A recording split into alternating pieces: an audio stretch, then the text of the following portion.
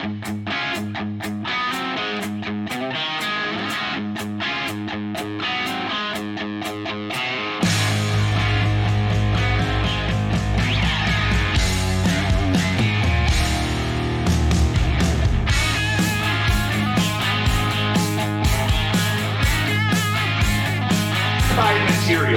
next to your Corvette.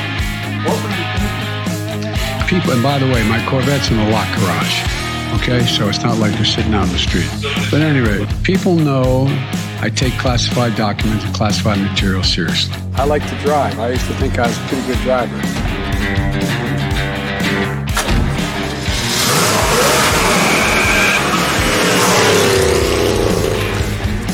I didn't get a chance to flash shift in the second. I was afraid I'd go through those guys.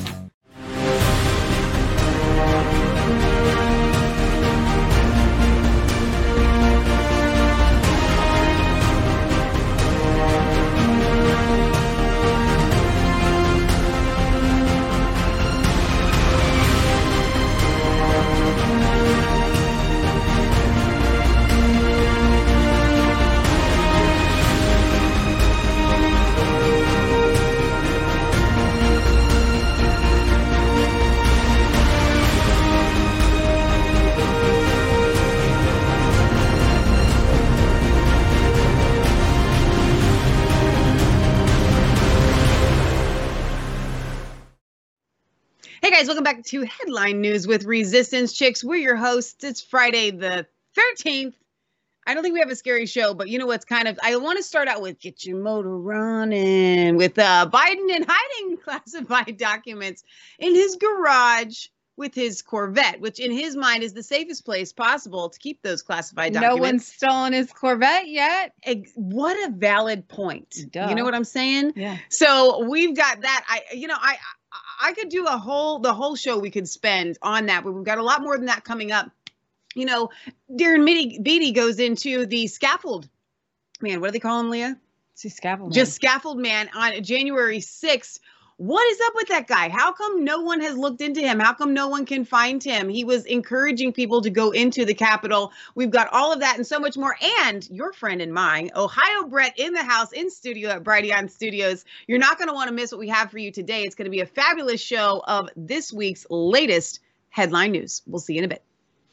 Okay, so we were joking with Ohio Brett before he came on about it being Friday the 13th. And he said, I rebuke that in the name of Jesus. Yes. We don't buy any of that garbage, but it is kind of funny that it is Friday the 13th. And we've got, dun, dun, dun, the Biden documents in the garage with the Corvette. I mean, it sounds like a game of Clue. It does. This is so what I find so disturbing about this entire thing, Leah, is the fact that they came after Trump going down raiding Mar-a-Lago, not just raiding the Mar-a-Lago. Yes, okay, fine, crazy, that's insanity. But what they did to follow up on every single news station, apoplectic at the idea that Trump might have classified documents in Melania's closet. And now they've come out saying, you know, this isn't really a big deal. People take classified documents home all the time. Yeah, I actually watched a clip from The View where Joy Behar is like, we thought we had Trump and now Biden did it. So now we can't go after Trump. At least she's honest. I'm actually shocked because most of the other news outlets are just not even hitting the Trump thing, or what they're saying is it's obviously worse that Trump did it. It's like Biden was vice president, by the way, so he did not have the ability to take classified documents and declassify them and, right, you know, take them home or anything like that. Sure. But I want to run this first clip if we could, where Ducey is asking Biden about the documents, and Biden had a script. And the best thing for all of us is when Biden veers off of his script, and he veered off into his Corvette. Thank you, Mr. President. Mr. President, Okay. Classified material next to your Corvette. What were you thinking? Let me, I'm going to get a chance to speak on all this, God willing, soon. But as I said earlier this week, people, and by the way, my Corvette's in a locked garage. Okay, so it's not like you're sitting out in the street. So but anyway, was in a locked garage. Yes, as well as my Corvette. But as I said earlier this week, People know I take classified documents and classified material seriously. I also said we're cooperating fully and completely with the Justice Department's review.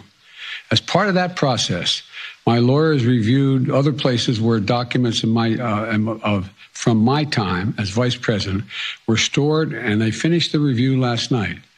They discovered a small number of documents of classified markings in storage areas and file cabinets in my home and my personal library. This was done in the case of the Biden Penn. This was done in the case of the Biden Penn Center. The Department of Justice was immediately, as was done, the Department of Justice was immediately notified, and the lawyers arranged for the Department of Justice to take possession of the document. So we're going to see all this unfold. I'm confident. Thank you very much.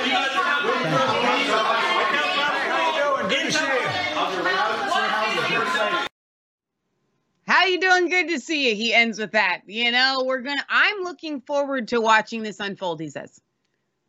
Me too. I am too. I am looking forward to watching this unfold. Yeah. So when, with the Corvette thing in his garage, I did actually see a story where Hunter Biden actually either owned the house or was living in that house at the time the documents were there. So, there's questions there with the Chinese. So there is video footage of him backing his Corvette out or pulling it out, and there's a box of like stuff in the garage, and people are like, "Are those the?" It's a pile of junk. I really don't think that the classified documents are there. Maybe they are. I don't know. But the fact of the matter is that first, Leah, this came out with the Penn State. That was number one. That would have been enough. Yeah. So the Penn State. Supposedly Biden has a think tank there. The think tank is empty. It does nothing. It's a think tank in name only. It's kind of like Biden's brain. Yeah. It's a thinko. It's a think tank in name only. And the bigger part of the story is that the Chinese CCP communist government has given Penn State the variations in the money, $60-80 million, give or take a few. Yeah. Well, and then Biden during that time is taking like a salary and for doing nothing up to upwards of like $1 million. Right. So the question is, what was being laundered through here? Was it possible that Biden brought these documents and the exchange happened through the think tank in name only? Yeah. I don't know. But the donations that were it was a money laundering. Yeah. scheme. Well, there's a lot of different aspects to this. So Tucker Carlson did a search to see if there was anything related to Penn State in the Hunter Biden laptop. And he found, in the actual laptop in itself. the Hunter Biden laptop, just to see if there would be some connections here. Well, he found that Hunter's daughter was contacted by Pennsylvania, Penn State, to see if she would be interested in joining like a Young Global Leaders China version, and China would pay her airfare and put her up and business class, not first. And exactly, and not coach. And take and because it said because of your family's name. And then her dad said, well, I would do it. And then I would ask for a second ticket so you can take your boyfriend and make a trip out of it.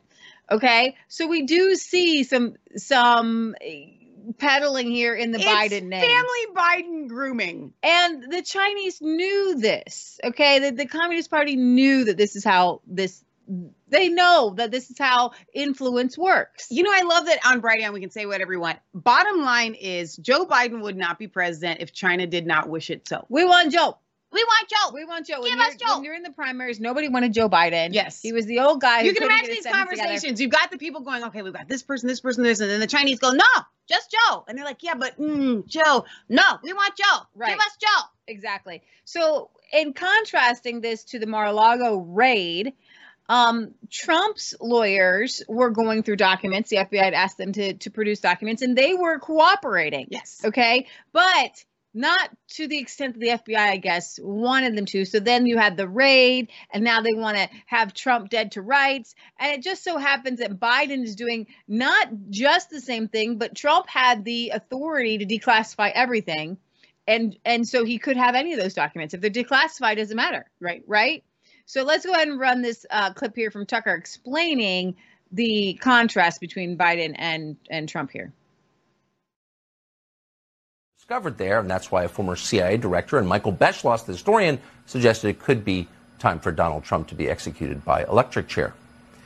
And for sure, and this was the consensus in Washington, once these documents were discovered, this crime was unearthed. There was no possibility Donald Trump could ever again run for office. He needed to go to jail. Every person connected to the Biden administration told us that, including Joe Biden himself. What data was there in there that may compromise sources and methods, Biden asked. So as Biden was saying that, it turns out that he was, and you'll be shocked to hear this, doing exactly the same thing that he accused Donald Trump of doing.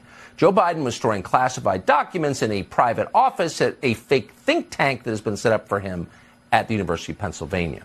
That fake think tank is called the Penn Biden Center for Diplomacy and Global Engagement at the University of Pennsylvania. Now, we should tell you we don't know exactly what these classified documents are, and unlike Michael Beschloss and the former head of the CIA, we're not going to speculate.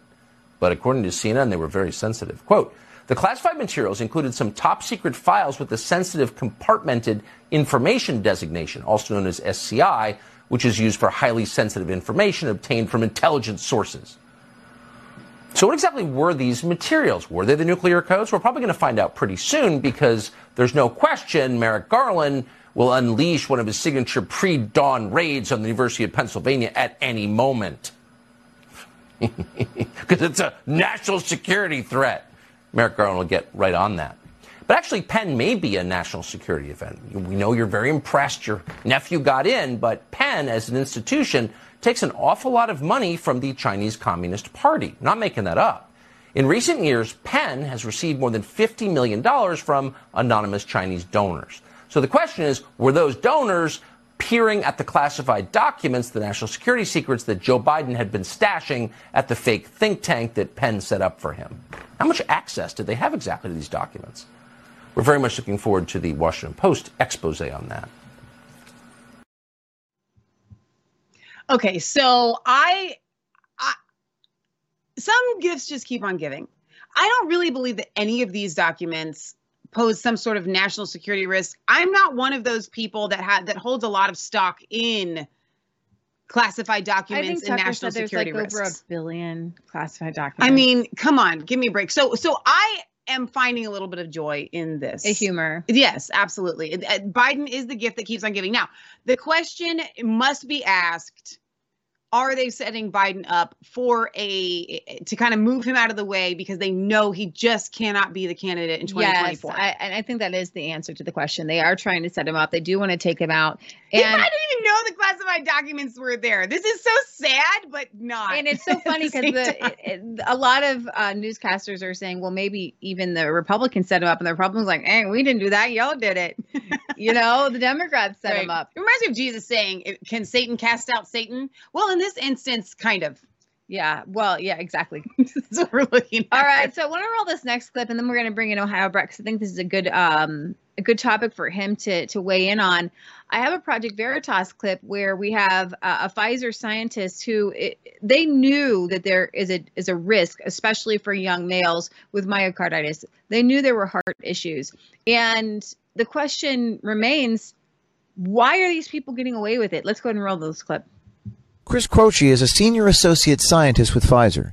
He goes on to explain a test that is currently taking place at Pfizer, not to determine the effectiveness, but to see if it is leading to heart attacks. I'm glad you didn't get any myocarditis. Yeah. 'Cause that's a concern, right? Yeah. More so for younger people. Why? That's what we're looking into right now. Oh, cool. Yeah. So,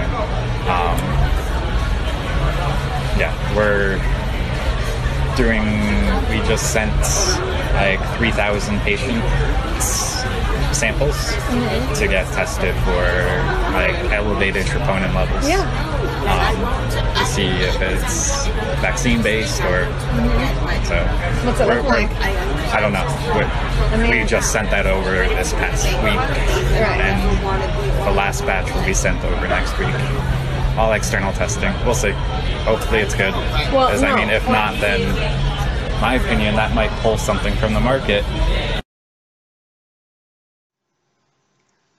All right, let's bring in Ohio Brett and see what he has to say. And I'm hoping he heard the audio. And if not, we can reiterate what was in that amazing Project Veritas clip. Ohio Brett, are you there?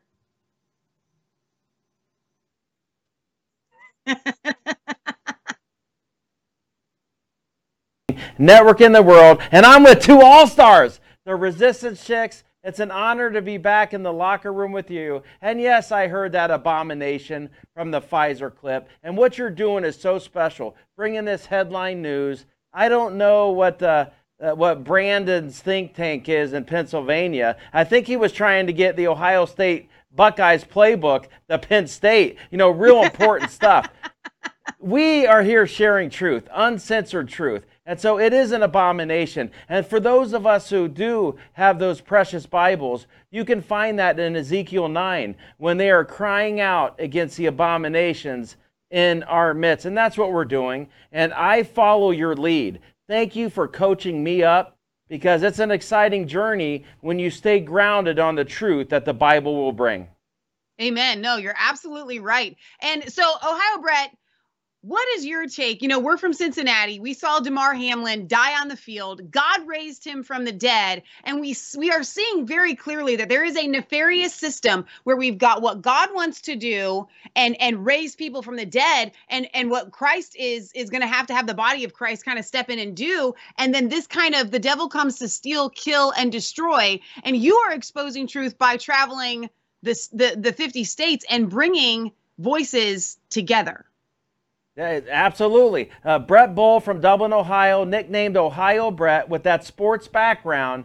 Yes, I accepted that assignment that God gave me to go out to all 50 states. And all praise be to God, we just recently completed that first journey to all 50 states to encourage, recruit, and get funds out to Team Jesus Christ. That's the body of Christ. And yes, we pay attention. So when we see number 3 for the Buffalo Bills make a hit, stand up, and fall straight backwards and not even break his fall, that's happening everywhere. We're seeing teachers and journalists fall back straight and not even break their fall. So we, those of us who run in the circles of some of the amazing doctors that have been persecuted for simply asking the questions and sharing truth, like Sherry Tenpenny and Brian Artis and Dr. Stella Emanuel and Dr. Judy Mikovits. So that truth's being attacked. We have to ask those questions. Can we please ask the questions? Were they bullied to take a poison shot to keep their job? They were bullied, and some of them have died. And that precious soul, number 3, we prayed in the name of Jesus Christ for him, and we don't pray wishy-washy prayers. That's right. We prayed for complete healing. And if he's on the path to complete healing, hallelujah. But my next question is, I would like to have a meeting with his family, because we could get him with Tom Renz or Mike Hamilton or Joey Gilbert, because there's attempted murder charges that we need to bring. Attempted murder charges. That if those poison vaccines cause that, attempted murder charges on the head coach of the Buffalo Bills, attempted murder charges on all medical staff of the Buffalo Bills and the commissioner of the Buffalo Bills, and shame on them. But also, we don't worship sports. There's been a lot of precious families and our friends that quit their jobs because they weren't going to take a shot, and they got fired for standing up for what they believe in. So all of it, in my opinion, is an abomination, but we, the real media, will ask those right questions, and I stand side by side by you, all-star players, the Resistance Chicks. Okay, so I love so much of what you said there, and you are absolutely bringing fire when you are talking about attempted murder. They would have killed that man. They did. That's the thing. It's not even just attempted murder because they did kill him. It was the power of prayer and paramedics that brought him back to life. And so that's where we need to get down to the nitty gritty on this. Yeah. And, I actually have seen some videos where the quarterback for the Buffalo Bills has come and said, my relationship with Jesus has grown because of this. And I wasn't actually walking in the best Christian walk. And this is a really amazing testimony. We've seen the NFL, the national anthem be wrung through the mud by taking the knee. And then you see all these players surrounding a dead player on their knees, because when push comes to shove, it doesn't matter about a football game. And, both quarterbacks from both teams decided, you know what? This playoff doesn't matter. The Super Bowl doesn't matter. This life matters. And God is the only one right now that we're looking to. What did you think when you saw those players and that team and that whole stadium stop? And maybe you could give us some inside football on what it means not to finish that game. Well, there was no consideration about the game. The game doesn't even matter. We're living in the Roman times, gladiator sport. This Colosseums is no different than the Romans. That's what football is. And I love football. I love the Lord, but I like football times 10,000. I want to repeat that. I worship the God of the Bible, our Heavenly Father, our Lord and Savior Jesus Christ, the Holy Spirit. But I do like football times 10,000. Been blessed to be a football player for Nick Saban. We know that precious locker room. There's never been a team I ever played on where we didn't pray the Lord's Prayer before we went out there. And not everybody was forced to, but we did it. We didn't force people to pray that, but we were going out there. We know one wrong hit, you could break your neck and you could be dead. But in this case, it's a little bit more sinister because we have been educated by some amazing courageous medical leaders who have risked their lives. Carrie Madej and Brian Ardis and Sherry Tenpenny and Peter McCullough. Well, we're following them and they're sharing the truth. So now it becomes attempted murder. But when they did pray, there was a famous football player named Tim Tebow, and they mocked him. He had 316 on his eye black, and he prayed, and boy, did they mock him. But now we circle back. And when they kneeled in prayer, my first thought was, I thought of Elijah. That was my first thought because they mocked Elijah, all those whack jobs. They brought their sacrifice. And he said, go ahead, guys, you go first. And you pray to your gods.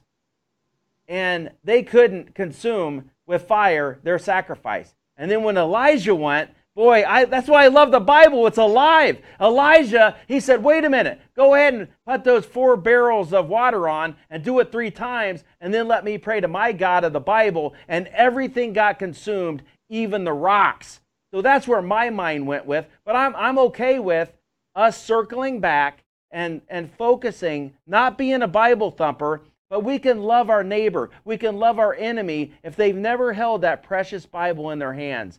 How could they possibly know Jesus? Jesus is the Word. The Word is Jesus. So I'm excited as I travel all 50 states. When I meet someone who isn't on Team Jesus Christ, I want to encourage them to, what do you got to lose? A verse a day will show you the way. And what do you have to lose by reading the Bible? And I'm talking to people who are same-sex attracted, atheists, Jews, any other religion. I love you enough because I do believe the Bible and I'm being obedient by reading every day. I love you enough to encourage you to dig into the Bible because Scripture does say every knee will bow. So Ohio Brett's not going to be the guy when I meet Jesus. Hey, Brett, you had a chance to read the Bible and you did not even read Scripture. I never knew you. So I'm not going to do that for myself.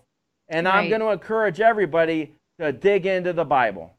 And I've seen your Bible, and it is well worn, my friend. I am so excited about what you are doing. They can find you at OhioBrett, BRETT.com, TheChristianRevolution.net. And you've got to show them, Brian, and tell us when you can. Real quickly, I am so thankful by the coaching staff. Our head coach, Mike Adams, and Bob Denny and Bob Sisson. We got a great coaching staff on Brighteon.tv and some of the best producers in the world. Every Wednesday, 4 p.m. Eastern Standard Time, you can find me on the Ohio Brett Show for God and country in sports. I love it. All right, you guys, we'll be right back after these messages. We're going to talk about Diamond, who passed away, Darren Beatty and Scaffold Man. It's a week since the anniversary of January 6th. I'm going to call it 9/11. And we've got so much more than that coming after this break. Thank you, Ohio Brett, for joining us. And they can tune in every Wednesday at 4 p.m. Eastern Standard Time. God bless. Okay, so I have been watching the Twitter files with such eager excitement. Every time another one drops, it's like, okay, what more can they confirm of the things that we have been talking about? So the latest one is the Russia hoax. Yeah, and honestly, the way that the Twitter files are dropping may not be the best. Elon Musk, he has some ideas and he's trying different ways, and he wanted them all to come out on Twitter first because he wanted people to come to Twitter, sure, to look for them. That's what you would do. So the mainstream media is basically like, I'll just not read them. I'll just not look into what we've been doing. I'll not look into what we've been doing. You know that we have been doing. There are different attorney generals, and the Attorney General of Missouri is still continuing on the previous Attorney General of Missouri's case against big tech, which is really good to know. And what came out, I think, this week was the White House using Facebook and putting pressure on Facebook to censor Tucker Carlson on vaccines. Sure. Yeah. And it's right out there. And the Attorney General is putting this stuff out there. This should be bombshell news, but it's obviously not. Imagine if Trump and the Trump White House were putting pressure on Facebook against, Don Lemon or, one of these, ABC anchors. But so Representative Adam Schiff, the Shifty Schiff, who I don't even know who votes for this guy. Like who in their right mind votes for that guy? That some of these guys, I just wonder how they get in. Like, Maxine Waters, who is voting for them? I don't think people are voting for them. But it came out that he had specifically asked for a specific reporter, I think it was Alex Bernstein, to be censored on Twitter, and they shut down his account. Okay, so here we have Representative Adam Schiff and his staff repeatedly pushed Twitter to remove perfectly legal content that they found offensive. And this is from today's installment of the Twitter file. So the staff of Adam Schiff wrote to Twitter quite often asking that tweets would be taken down. Remember, you have a First Amendment. What does the First Amendment cover, Michelle? Free speech, freedom of press. Specifically what? That the government cannot restrict your speech. Bingo. Okay. So if the government is saying, oh, well, you know what?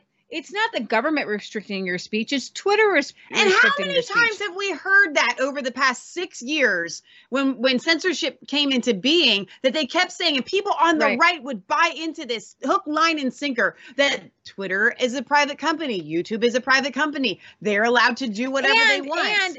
And the problem with the right is that what they always say is, well, I need proof. I need solid proof. You can't trust your lying eyes. You can't see that the government is doing this. You can't see that this is true. I'm going to wait and see how this plays out. Right? No, you have to move the ball down the field, as Ohio Brett. They count on us doing turning the other cheek, giving everyone the benefit of the doubt, because we are by and large Christian in nature. Right. So this important use of taxpayer resources involved an ask about a Peter Duche parody photo of Joe Biden. The DNC made the same request. And it was a parody. I need you to take this down. I need you to take this down. Yeah. The real issue was Donald Trump retweeted the Biden pic. To its credit, Twitter refused to remove it, with Trust and Safety Chief Yael Roth saying, and every time I say his name, I'm like, hey, Yael Roth, but it's a Jewish name, sorry, saying it had obvious humorous intent, and any reasonable observer, apparently not the Schiff staffer, could see it was doctored. When Twitter pushed back, the Schiff staffer pulled on the slippery slope argument. Schiff staffer didn't give up, claiming there was a slippery slope concern here. So when you start to allow this kind of disinformation, like parody things, and the president, former president is tweeting these things out, what are you going to do? Twitter also refused requests to ban content about Schiff and his staff, telling the congressman's office that this would not be conceivable. Even when Twitter didn't suspend an account, that didn't mean that they didn't act. Schiff's office repeatedly complained about QAnon-related activity that were often tweets about other matters, like the identity of the Ukraine whistleblower or the Steele dossier. Hilariously, though, Schiff's office was concerned that if tweets were de-amplified, that law enforcement may have a harder time tracking down the offending users. Schiff's office had a concern about de-amplification, though. And there's more. The latest Twitter files release shows how prominent Democrats knowingly pushed a false Russiagate-related narrative about Russian bots, promoting a key House Intelligence Committee memo that detailed efforts to spy on the Trump campaign, despite the lawmakers being told by Twitter executives that it wasn't true. The 14th installment of the Twitter files was released on January 12th by journalist Matt Taibbi, with no L, as I've learned, who explained in a series of posts that at a key moment in the Trump-Russia investigation, Democrats alleged that Russian bots were spreading an explosive report from the then chairman of the House Intelligence Committee, Devin Nunes. At a critical moment in a years-long fervor, Taibbi explained in one of the posts, Democrats denounced a report about flaws in the Trump-Russia investigation, saying it was boosted by Russian bots and trolls. Twitter officials were aghast, finding no Russian influence. Like, wait, you're telling me there's Russian influence here and we're not seeing that these are Russian accounts. Okay, we got the back door.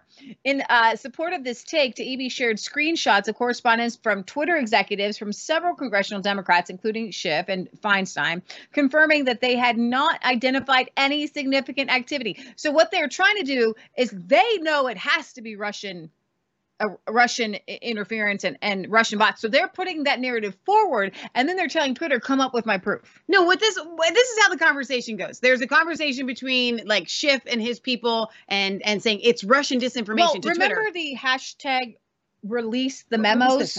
That was my hashtag. That's an X. That was my hash 2, 1. Okay. 2. Okay, it was my hashtag. Remember the hashtag release the memo. Release the memo. Yes. Okay, they were saying that was being promoted by Russian bots, and we're all like, not a Russian bot. Release the memo. Exactly. So when Schiff comes to Twitter, they're like, it was Russian bots, and Twitter is looking like, I don't see any, and they're like, it was Russian bots. It topped its trending list, remember, January 18th, 2018, and was reflecting the widespread call to publicly release the then classified memo submitted by Nunes, who at the time was chairman of the House Intelligence Committee. Widely referred to as the Nunes memo, it was later declassified under Trump's order on February 2nd, 2018. The memo showed how the FBI under the Obama administration used unverified opposition research, the infamous Steele dossier, funded by Hillary Clinton's presidential campaign and the DNC, to obtain a FISA warrant to spy on the Trump campaign volunteer Carter Page as part of an investigation into the alleged Russian interference in the 2016 presidential election. The claims made in the Nunes memo were confirmed by the Justice Department Inspector General Michael Horowitz in his report released on December 9th, 2019. Now, Representative Matt Gaetz and Steve King had introduced, and poor Steve King, he got pushed to the mud, and now he got censored, and because he got caught up in this, had introduced the Release the Memo hashtag on January 18, 2018, and on the following day joined a group of 65 House Republicans calling for the declassification of the memo. Many of the lawmakers who collectively represent millions of voters also sent out the hashtag. Just days later, on January 23, 2018, Democrat lawmakers Feinstein and Schiff wrote an open letter to Jack Dorsey and Mark Zuckerberg to investigate allegations of Russian bots and trolls surrounding the release of the memo online campaign. Pause right there. So we just talked about an open letter, right? I love how that's an open letter. Yeah. Well, as you're talking and you're going into this story, which there are so many caverns and different, parts of all of this. The number one thing that we are seeing consistently, going back to the Joe Biden story at the top of the show today, and Trump's documents and these classified documents, whenever they have to keep something a secret, It is not for the protection of national security, right? And it is not for the protection of anything having to do with our nation. It's to protect their backsides from the lies. Right. So when they write an open letter, right? If this entire thing was meant to be secret, that letter would not have been an open letter. It was because they were trying to deceive the American public that it was an open letter. And also when they're trying to deceive the American public, then they tell you things have to be kept secret for national security. So, but Twitter came back and said to this open letter and to these Democrats, these are not Russian bots. This is not a Russian troll. These aren't Russians. So this is just one example of the egregious use of government to silence your voice and my voice, with pretty much the government calling you and I Russian bots and asking for Twitter to shut us down. Now, speaking of Twitter shutting people down, I don't have a Twitter account because anybody, honestly, this is what I'm going to say about QAnon. QAnon had to have some things right for the left to be so obsessed with shutting them down. Yes. And shutting down people who were sharing QAnon posts. Okay? Because they were obsessed with QAnon. Anybody who had ever posted anything QAnon got their accounts taken down in January of 2021. It showed up in my Facebook memories yesterday. Really? It was January 12th. I remember the day. From Twitter. I was asked, and nobody asked me about it. Right. Okay. But and why did they have to axe all of these accounts? You want to know why? Because right in the very beginning, a lot of these accounts, including my account, we were questioning the narrative. I know that I was tweeting out, oh, they moved the barricades. They were high-fiving people inside the Capitol. It was media. There's a poor guy who put his feet on Nancy Pelosi's desk.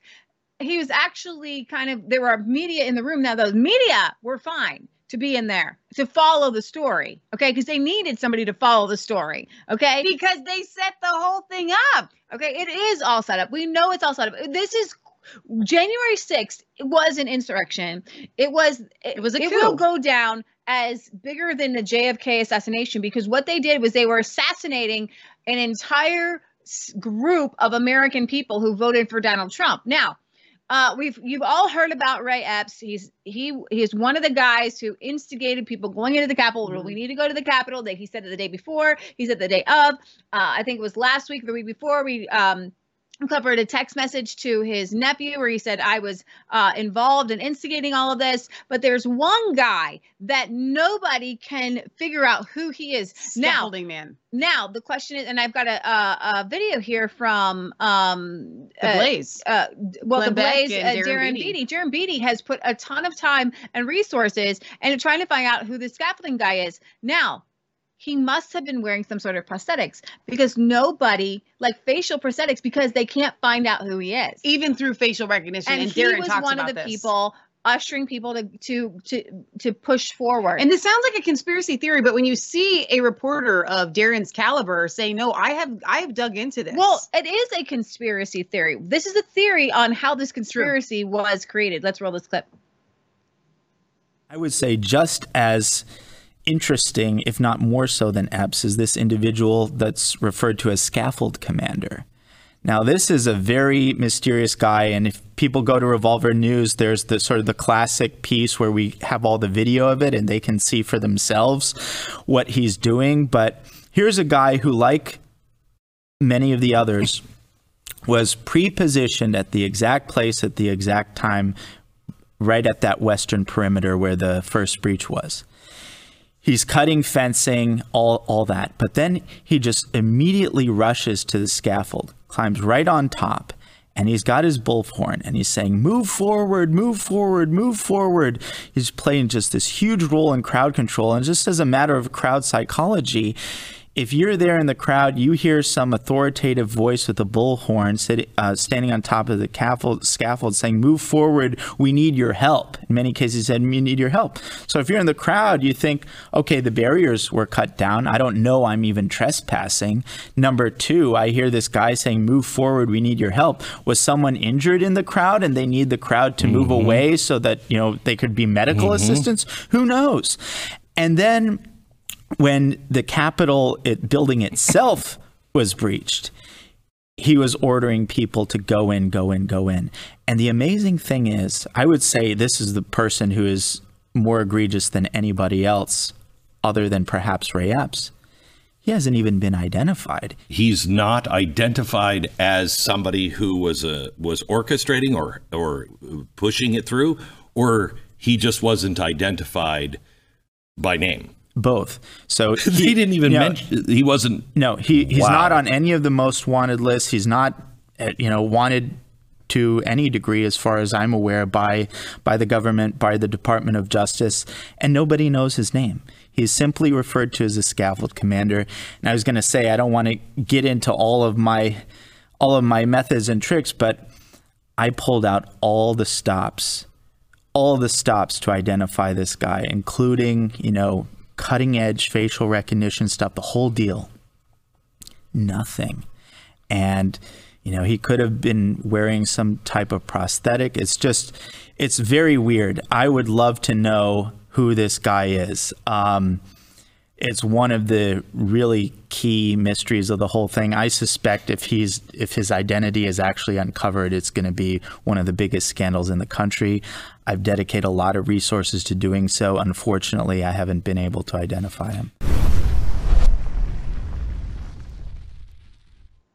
Okay, so Julie Kelly, who's been covering the January 6th trials, like with a dog with a bone, just amazing coverage. This week she came out with an article. She said that the jury trial of Richard Barnett, the man who was famously photographed with his feet on the desk of Nancy Pelosi's office on January 6th, is underway right now in Washington. Nearly 2 years to the date of his arrest, Barnett finally had a chance to defend himself in court on multiple charges, including obstruction of an official proceeding.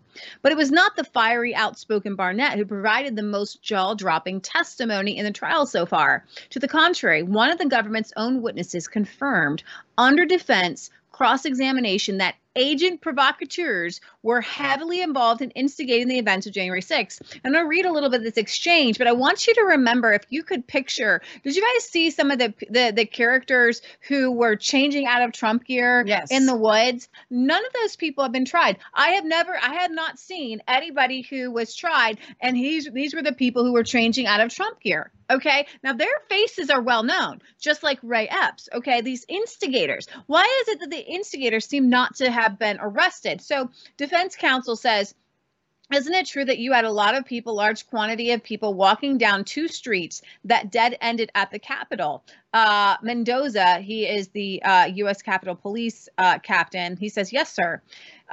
Defense says, and would it be fair to say that at least some of the leading edges of that crowd, that they contained bad people or provocateurs? Is that fair? Mendoza, it's fair. Dangerous people? Yes. Violent people? Yes.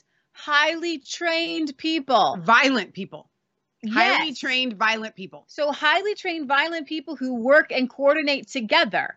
Yes. Pause right there. So what we're looking at right now is we are seeing there is no way that this was a bunch of Trump people going with a premeditated, right. This was highly coordinated. This was coordinated by the wrong side. From the get-go. Yeah, and we have evidence of that. It was a stunning admission representing for the first time a top law enforcement official stated under oath, to our knowledge, that a coordinated, experienced group of agitators engaged in much mischief.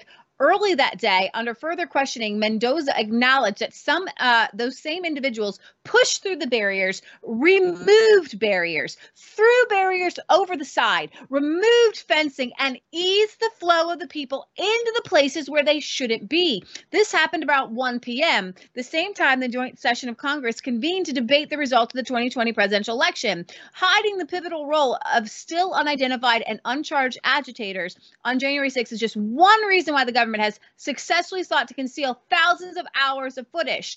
So the Capitol Police immediately designated roughly 14,000 hours of surveillance video as security information that should not be released to the public. Now, I do want to encourage you that Kevin McCarthy has said that he wants it all to be released. So just pray that it's all released, because these agitators, how come they're not on trial? That's what I want to know.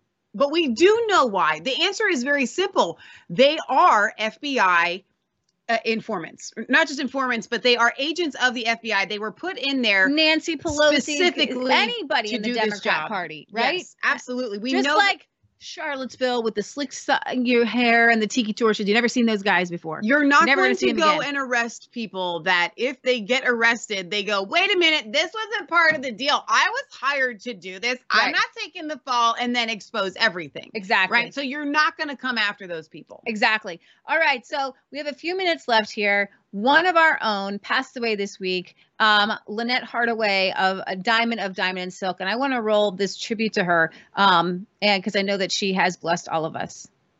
Always 24 hours a day, 7 days a week, baby. I want an outsider. Yeah. I don't want an insider. No. So Silk cut the TV on, girl. Donald is announcing he's running for president. And I did. And that's what we need running our country, baby. She said, girl, this is going to be our next president. We got to secure this border. We got to make America great again. Oh, yes. Don't you secure your house? Yeah. Ain't the White House secure? Yeah. Well, America's house should be secure. Well, see, that's the same thing you all said about the Hispanics. And look at what he did in Nevada. Here, Megan Kelly or Kelly Bacon, whatever your name is. Come down to the Muslim. He said temporary ban. Rosie O'Donnell started that whole movement. Yeah. We can't have people coming up in here wanting to chop off our heads. That's right. We can't have that. I'll drink to that. Drink to it, Sil. NBC threw us up under the bus and backed that bus back up on us. Now, we were supposed to have an interview with a guy by the name of Steve Kanoski. Well, we found out that he used to work for Dunkin' Donuts. Maybe you should go back and report news to them donuts. But this here, thank you for censoring me. You want to be protected, or do you want to be sitting up riding dirty? You know, when I look at Marco Rubio, he may have had a gay lifestyle in his past. So what? And this is going to be our next president of these United States. Yes. So they better hope he be the nominee. That's right. So that the Republicans can win an election and we can go ahead and whip Hillary or Bernie. Don't get it twisted. That's right. That's right. I love them so much. Since day one, Leah and I have been compared to Diamond and Silk as the white Diamond and Silk. Nothing compares to them. Nothing compares to them. If we can't even come close, you can't touch them. Yeah. You absolutely cannot touch them. Leah was doing a live video and I got the news and I came down and I was in tears because it was so heartbreaking. Guys, I don't think that any of us can hold a candle to Diamond and Silk. I truly believe that Donald Trump can attribute his 2016 win in part to this amazing duo. And so our hearts and prayers go out to Diamond and Silk's family. We are with you. You are part of us. And we are so thankful for everything that you guys have done for us. And we're going to continue to keep Silk in our prayers because I don't know what happens after this, but we love them so much. We love you guys. God loves you. God bless. Remember, it's not just a conspiracy theory. If it's actually the truth, you can follow us for the second half of our show on resistancechicks.com. We'll see you next week, Friday, 6 p.m. Eastern Standard Time. And again, on Sunday at 5 p.m. for our Sunday show right here on Brighteon.tv. We love you guys. Bye. Boom. There we are. Hey guys, welcome back to Resistance Chicks. We're your hosts, Leah and Michelle. Headline news, this week's top stories. It's Friday the 13th.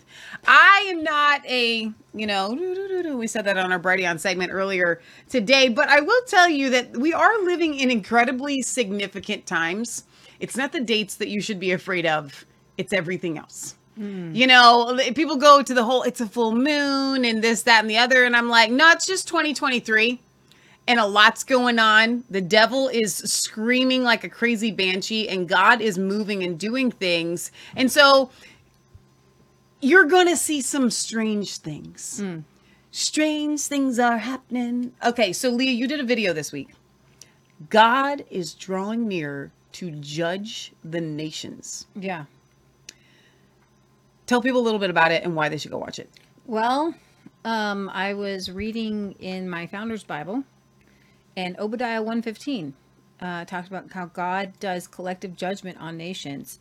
And the Founder's Bible had a really great explanation for why God does that and in history when he has done that. And I can look and see with my own two eyes that we are in need of some judgment. It's like when the kids are going crazy and they need some discipline. We And it's worse than that because there's criminal activities going on. Yeah, it has to be stopped. Yeah, so you go in and watch that this week. Mom has a couple really good blog videos this week. I just Mom, aka Patriot Gallery, aka PG, because every video that she does is going to be PG. Mm-hmm. That kind of be confusing. She actually played a clip. It was really interesting. With Lynette Zhang and a woman who got bit by a snake. She's like a homeopathic kind of naturopath, and she healed herself of a snake bite through a poultice. And she gives a lot of examples on things we should have on hand. So go ahead and check out Mom's blog. I want to show you guys where you can find this. Now, we don't use our Resistance Chicks Church channel on YouTube. But Patriot Gallery, our mom, does. And so you can find all of her videos there. Go to Resistance Chicks Church on YouTube, and here they all are. You can also find them on all of our platforms. So she has written several blogs recently over the past couple of months, didn't get a chance to actually turn them into a video. And occasionally she'll throw up one of our videos. This one that you did on Facebook, asking God for answers when it seems like the enemy is winning, has had a lot of engagement. That video has really hit home for a lot of people. So for those of you that don't know, maybe you just tune in for the Rumble Lives. You don't know that we do extra videos throughout the week there, but it's she kicked it off with what to wear to enter the holies, the Holy of Holies, the pearly gates. So there was that one. Then there was the quantum medicine, ancient knowledge there. Now, interestingly, one of these got taken down by YouTube. It was flagged for election fraud there. That's kind of ridiculous. And then also The Day the Miracles Start, December 17th, 2022, part 1 and part 2. So listen, you guys ask us all the time, how do you end up, why are you the way that you are? Tune into Patriot Gallery's blogs and find out everything that we are that is good. It comes from our mom and Jesus. All right, so if you guys missed the first half of this Friday night show, which you shouldn't have, we go live on Brighteon and .tv at 6 o'clock. We covered Joe Biden's classified documents being found in various places, the think tank that's not real, the garage that's real that says it's locked, but I mean, really, it's a garage. The door goes up and down. Come on. It's so easy to break into a garage, by the way. Oh my goodness! Not that I would know anything about that. We're gonna go. We're gonna dive deeper into that on this episode. There's a couple major stories that happened this week. If you were flying, which we had some clients coming in yesterday, if you had a flight yesterday, you would have been shocked to find out that every single plane in the United States was grounded for a short period of time, and it was the first time that this has happened since 9/11. Now, and they don't know why. They know exactly why. I'm not going to level any kind of conspiracies out there for you guys, but I will say this. Have you ever flown? Has anybody, raise your hand here if you've ever been on a plane. If you've been on a plane within the last 2 or 3 years, maybe 10 years, I don't care. There are far more people that fly than I ever thought. It almost feels like there's more people flying than driving cars, man. I mean, there's so many people flying. The airports are absolutely packed. That would be like all of a sudden stopping all cars in the United States. Like, just stop all cars. Mm-hmm.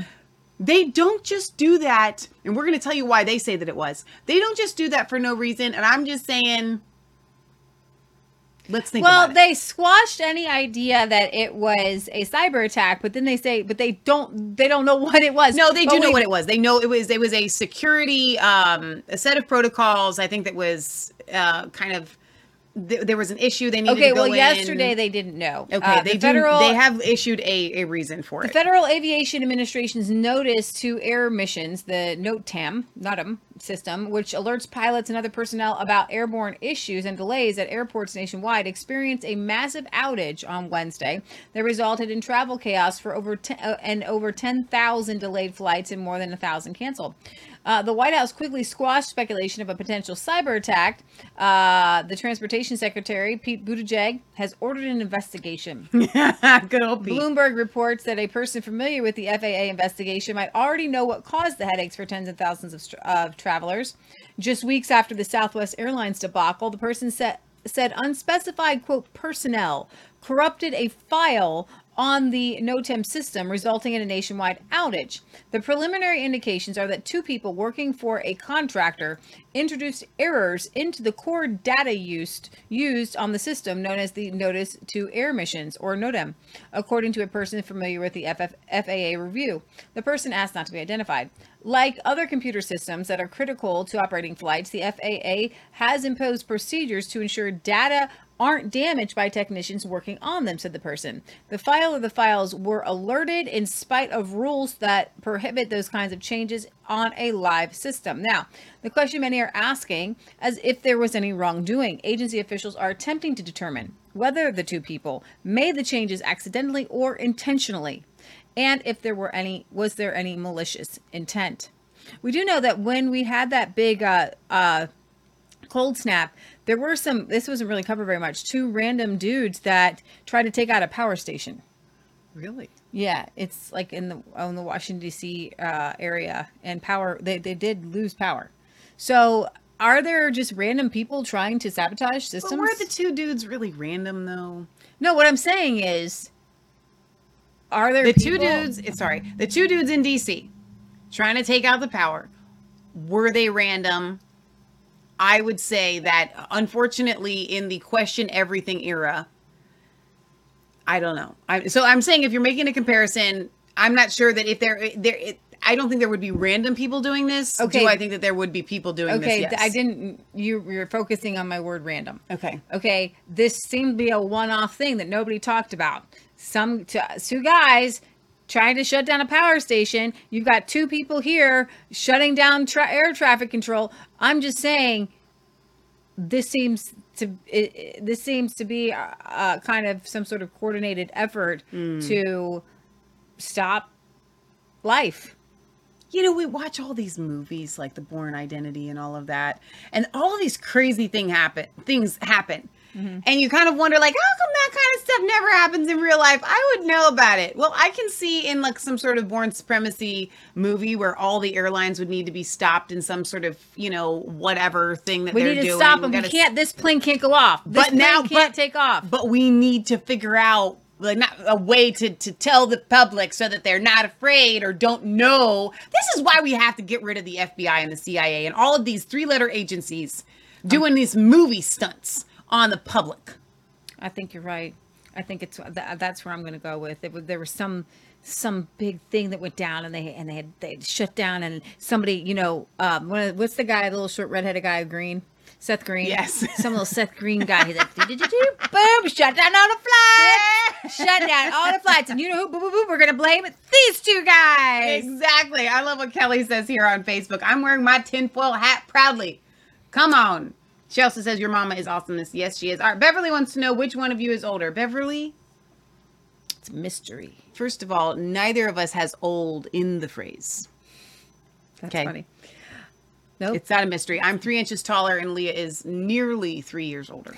Almost. All right. So this is a breaking news story. GOP congressman, a Republican congressman, has introduced a resolution to place a permanent bust of Zelensky in the U.S. Capitol. Representative Joe Wilson of South Carolina wants the U.S. Capitol to have a bust of Ukrainian president, guy who plays the piano with the wee-wee. Oh my goodness. Vladimir Zelensky on permanent display. Hopefully not with the piano with the wee-wee. Whoa! That's not a bust. You don't understand where a bust is, like, right? Like, that's not going to be like, what's the other half of the bust? Stay in the Ukraine.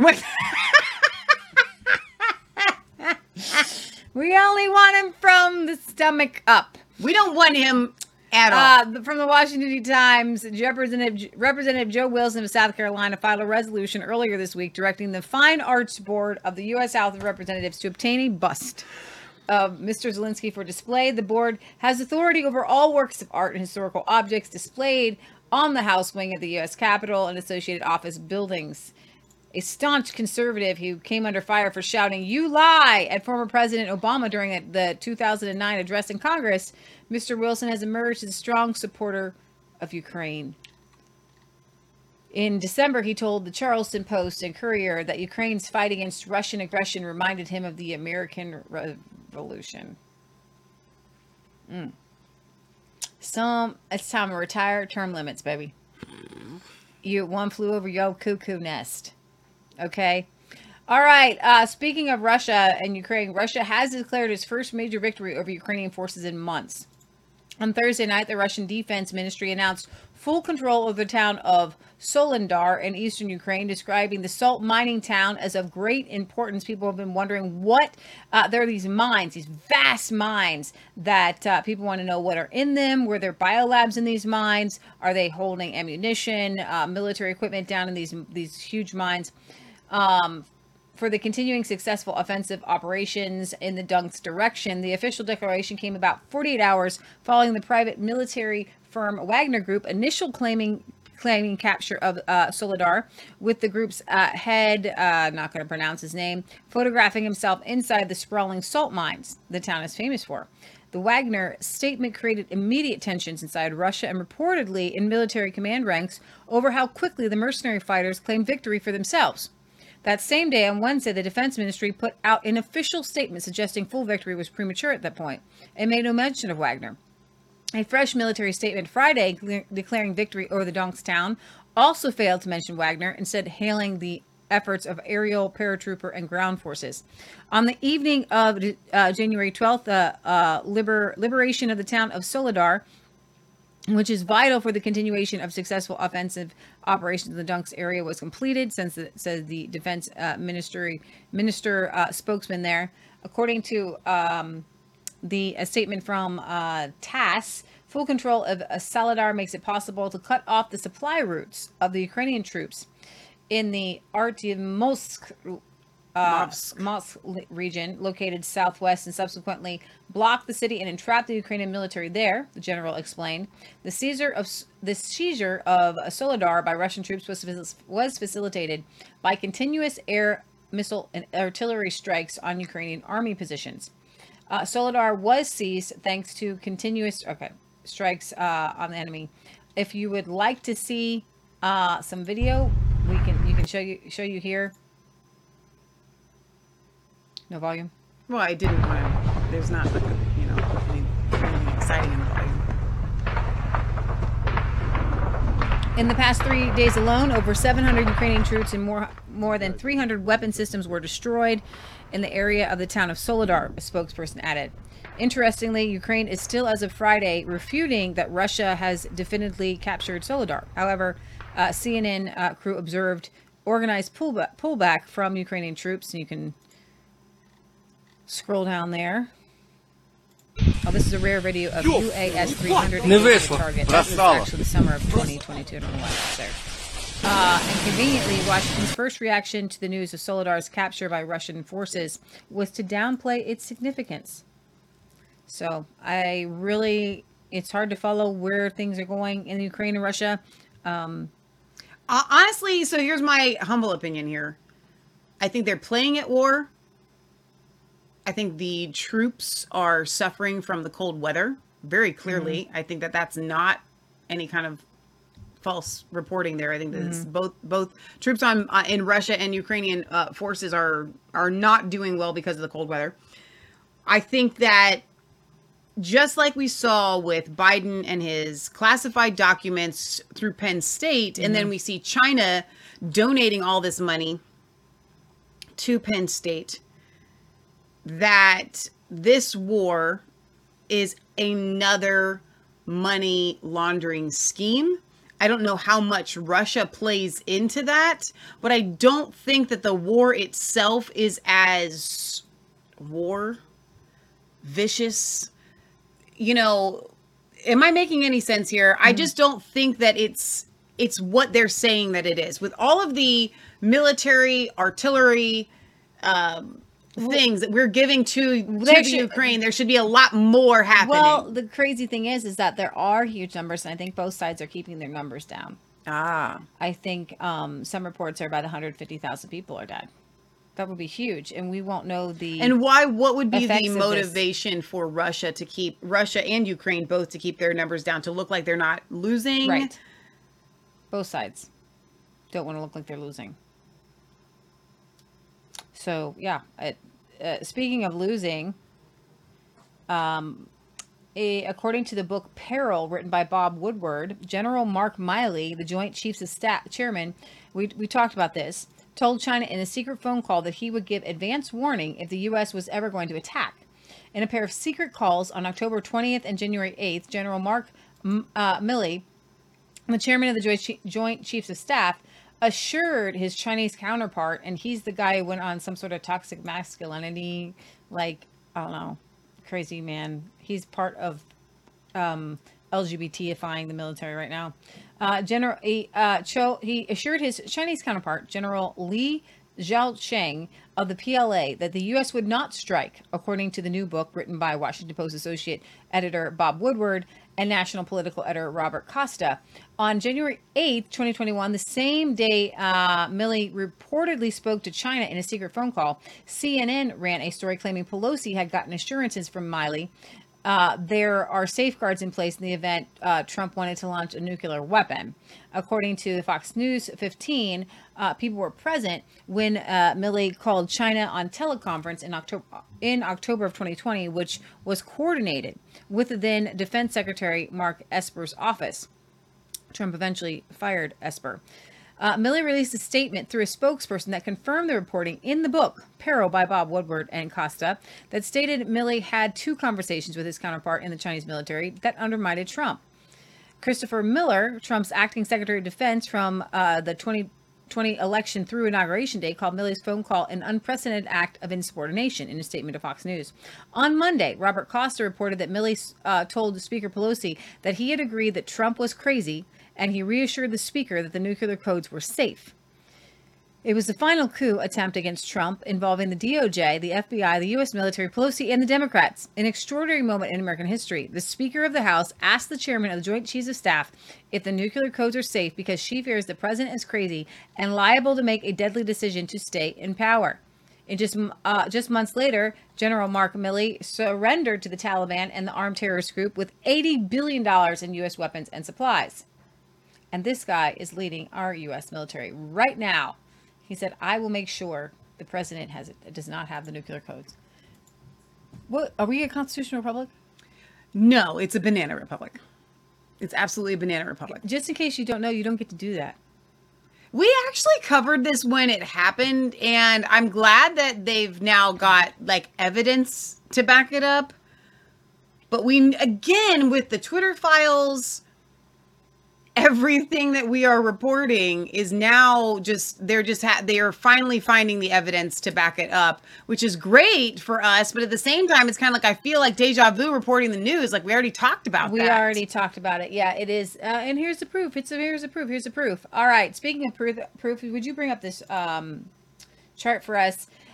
Senator Ron Johnson tweeted this out. Instead of Biden's shameless border photo op, he went down to the border last week. They cleaned up El Paso. You didn't see the homeless people. You didn't see the people spread across, on the streets. He didn't see anything. But you can see this chart graphically depicts Biden's culpability in this open border policy. So from 2012 all the way to about 2021, it was about under 60,000 apprehensions. And now we are over 215 to 220 apprehensions at the border every month. And this is just under Joe Biden. Look at the spike under Joe Biden. Yeah. Well, you actually see this quite shocking drop there. After Trump is elected. After Biden is like, okay, yeah. No, in COVID. Yes, at COVID, right at the start of COVID, the entire world stopped. Even people leaving South America for But America. When you look at those lows, after Trump was elected, it was like the lowest apprehensions like in history. Absolutely, in 2017. Yeah, the start of 2017. And even in 2018, the apprehensions were lower than under Obama. Yeah. All right. So in the next, go ahead and keep up your tabs. And this is for your viewing pleasure. No, close that one. Sorry. This bad lip reading here made my day. I've watched it several times. This is the roll call. As people come into the house, it's a roll call. You have to say so-and-so here. Yes, I'm here. But did we play the other one? What do you mean the other one? with Nancy Pelosi? No, the one. This is the first one. Oh no, I didn't. Oh no, the fight one. No, we didn't play that one. So what you guys need to understand is you keep saying a lot of people were confused by the first one that you shared, because I saw one comment from a lady that said you put those words in there, like that's not real. There is an online thing called bad lip reading. Mm-hmm. They often do it with sports, which I find hilarious. Guys on the field or whatever, the coaches, that's kind of their niche. Every once in a while, they'll get into politics or something else where they take the movements of the mouths of people and they have a set of voice actors, voiceover people that will essentially say ridiculous things that match what it would sound like if you were reading their lips. Okay. So I think that for some people, not for everyone, sorry that nobody. For some, I'm sorry that there was just a couple of people, Leah. Not everybody gets it. So I needed to clarify that. That wasn't clear enough. So here we have the roll call, and Matt Gates is. I love how she says "vain guy" here. It's just absolutely hilarious. Vain guy. You should see my car. Stank suit. Check out my frown. It's a jumbled code. Marvelous. The bee's unwashed knees. Nah, it's just bee's knees. Can you mention that we changed it? You just did. Chevy dude? Penguins. Good point. Sad euphoria? I'm not lonely. Sounds convincing. Latoul?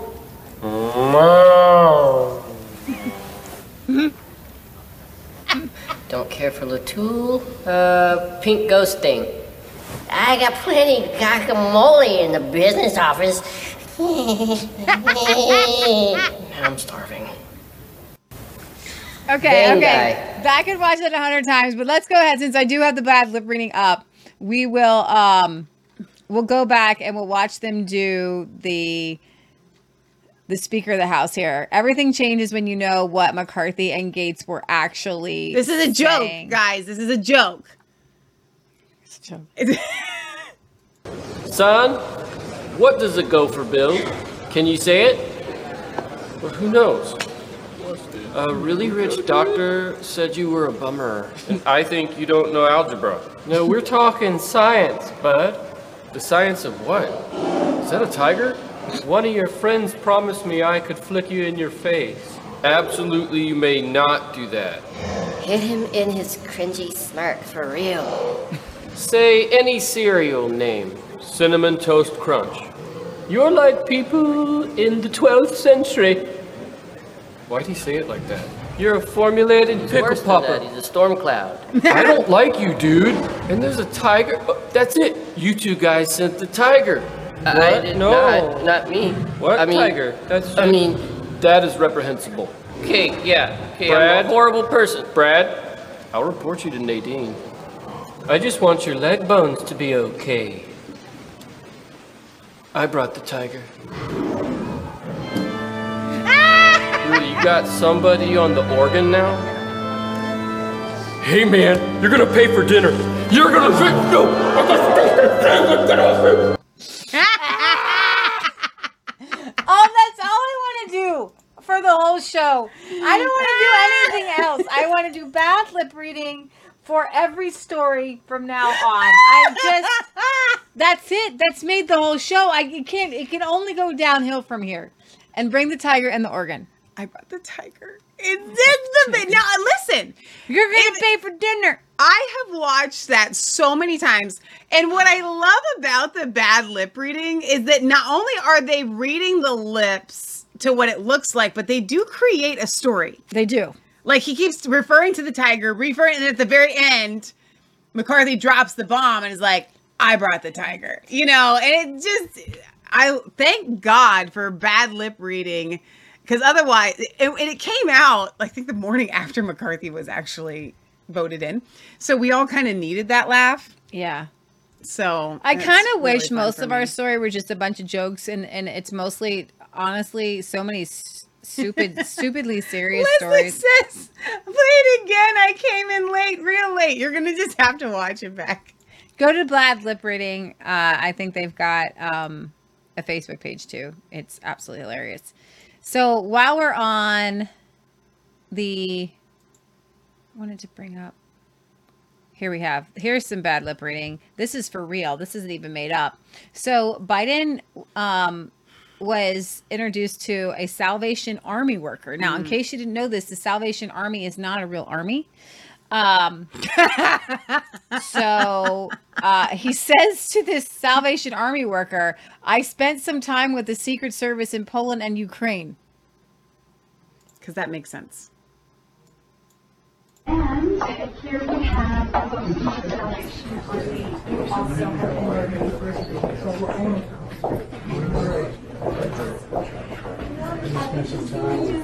Secret Service, Poland, and Ukraine. Secret Service.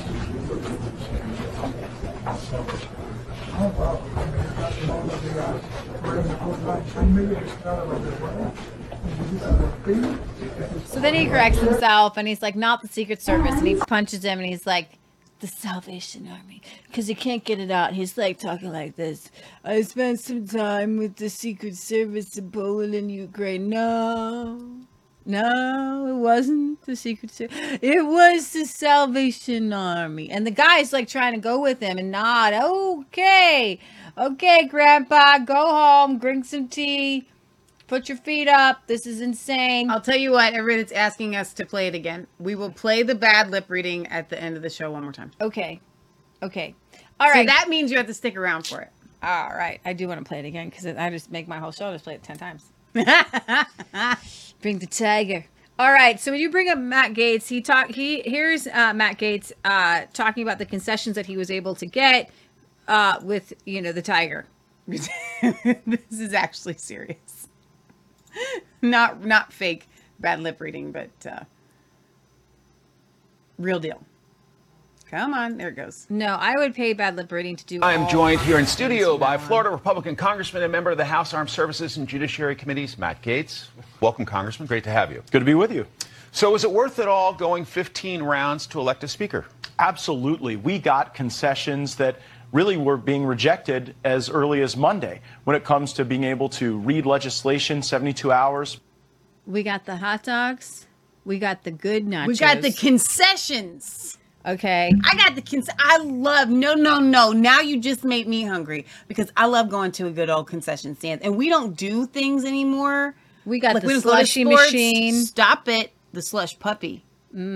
Before its adoption, individual appropriations bills, and ultimately what we negotiated ensures that we will never again have a circumstance like this omnibus spending legislation, because bills will have to comport to a single subject. There will be germanity requirements on amendments, and so it's going to be an open process, a transparent process. I'm thrilled at where the House of Representatives is today. You were quoted as saying the construct of these rules concessions functionally turn the speakership into a ceremonial position. Do you mean that? Well, Speaker McCarthy is our speaker, and long live the speaker. I look forward to working closely with him, but he did agree, to his great credit, to democratize power to the membership. Oftentimes, these committees that decide what bills come to the floor, what the spending paradigm is, they're controlled just by people loyal to the speaker. Now what we have is... Not that I'm trying to continue to be silly here, but with Matt Gaetz' haircut, it looks like he has elf ears. or he is Vulcan. What if he is? He could be part elf. That's or Vulcan. Yeah. Like I'm just saying. Do you see that? Clearly it's the haircut. It's got to be the haircut, unless he literally does have elf or Vulcan ears. Like it's to make his face look thinner with the ears being pointy. Yeah. Is a real representation of all of the different viewpoints within our conference. On the Rules Committee, on the Appropriations Committee, we fought hard to get agreements to have conservatives on those committees, to have our budget hawks on appropriations, and I can't wait to see what we're able to do when we unlock the potential of all of our members going forward. What about the concern that this delayed process weakened him? And to recap, we've got a Democrat in the White House. We've got Democrats running the United States Senate. Don't you need him to be as strong as possible?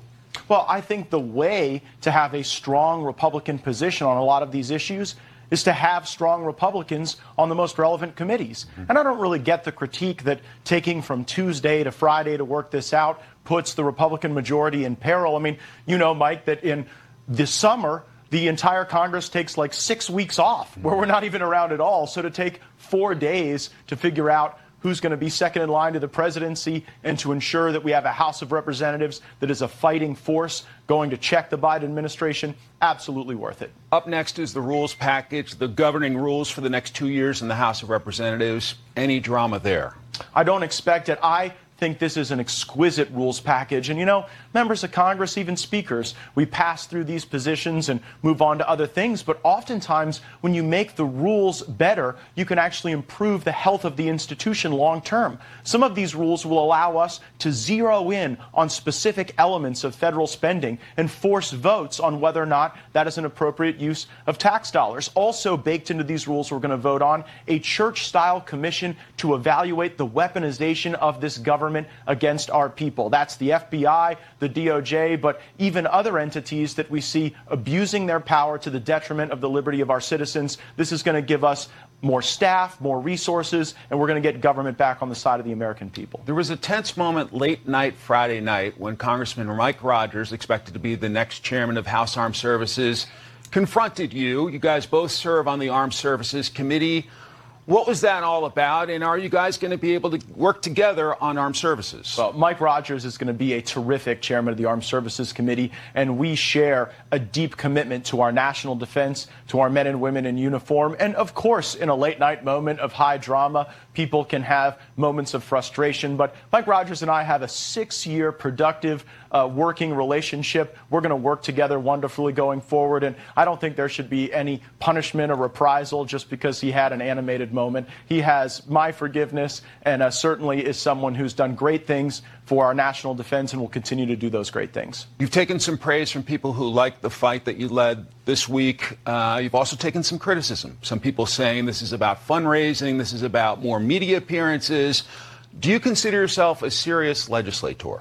Well, absolutely. I mean, one of the reasons we fought for these rules was to ensure that all members of Congress can get involved in the legislative process at a more granular level. For far too many years under both Republican and Democrat control, power has been centralized in a select few, and that's not good for the Republic. I am not one that's really dearth for a lot of media appearances. I think I'm someone who appears on your network and others more than any other member of Congress, so it's an odd criticism to say that I'm doing this for media hits when I do a lot of those anyway. And even before this episode, I was one of the top fundraisers in Congress, despite the fact that I'm one of the only Republicans in Congress who doesn't accept any lobbyist money or any political action committee donations, because I believe our politics is most pure when it is funded by the people of our country, not those who are paid to try to influence outcomes. Congressman Matt Gaetz of the great state of Florida, great to have you, and we'll... So I am going to come to Representative Bishop, who was it that hit him?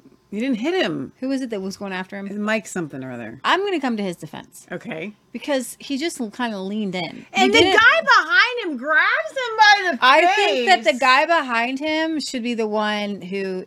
Unfortunately, I feel bad because when he just kind of leans in, he does, and the other guy, it looks like he went into lunge or punch him. Let's do the bad lip reading part of it again so you guys can see it, because that actually showcases the way that the guy gets grabbed here at the end, right here. All right, now let's watch this again. Are you ready? Hey man, you're gonna pay for dinner. You're gonna. Now that guy grabs him in the face. I feel like that he was trying to get him to stop talking. Right. That I would think that guy should be ridiculed and maybe punished. You don't grab somebody by the face. You don't get to stop them from talking by physical force. Like he literally goes to grab him by the face. Yeah, over his mouth. You're gonna. And then he realizes what he's doing, and then he's like, no. He should have stuck with grabbing him by the shoulders, right? Yeah. If you're gonna do anything, grabs him by the shoulders. Fine, you're good to go there. Wait. And then he grabs him by the face. There was literally no need for that. It almost feels staged. Like they were in on it. He's like, you come and pull me back. No, because he lost his committee. He feels bad. And that's why I feel bad for him. Okay. All right. Would you go ahead and, speaking of Representative Dan Bishop was who I was thinking of. Supposedly they're putting the deep state on notice. So this is the promise that they're making to the American people. We'll see how far they can take it. Someone from North Carolina is recognized. I thank the chairman. Mr. Speaker, with great power comes great responsibility. We entrust our Department of Justice, FBI, and intelligence community with great power to keep us safe. And yet, as long as these agencies have existed, they violated Americans' civil rights. Everyday Americans. The security state believes itself to be above the Constitution and the laws passed by Congress. Or perhaps the belief is only tacit. It is aware only of power. Not authority, power. The FBI spied on Frank Sinatra, John Lennon, Dr. Martin Luther King Jr., and Muhammad Ali because they were national security threats. Celebrities, but everyday Americans as to their constitutional rights. The intelligence community abused power to spy on presidential candidates, a sitting president, and members of Congress and their staffs. The FBI continuously coordinated with social media companies to moderate social content, the public square. So contemptuous are they and out of touch. When confronted with this just weeks ago, they said we were merely engaging with our community partners. Leading up to the 2020 election, the FBI worked hand in hand with Twitter and Facebook to silence the Hunter Biden laptop story. Concealment from everyday Americans. They've continued to censor and silence criticism of COVID policies and vaccine mandates to the harm of everyday Americans. In 2013, the former director of the National Intelligence, James Clapper, lied to Congress about the NSA collecting data on millions of Americans, yet he's escaped a reckoning.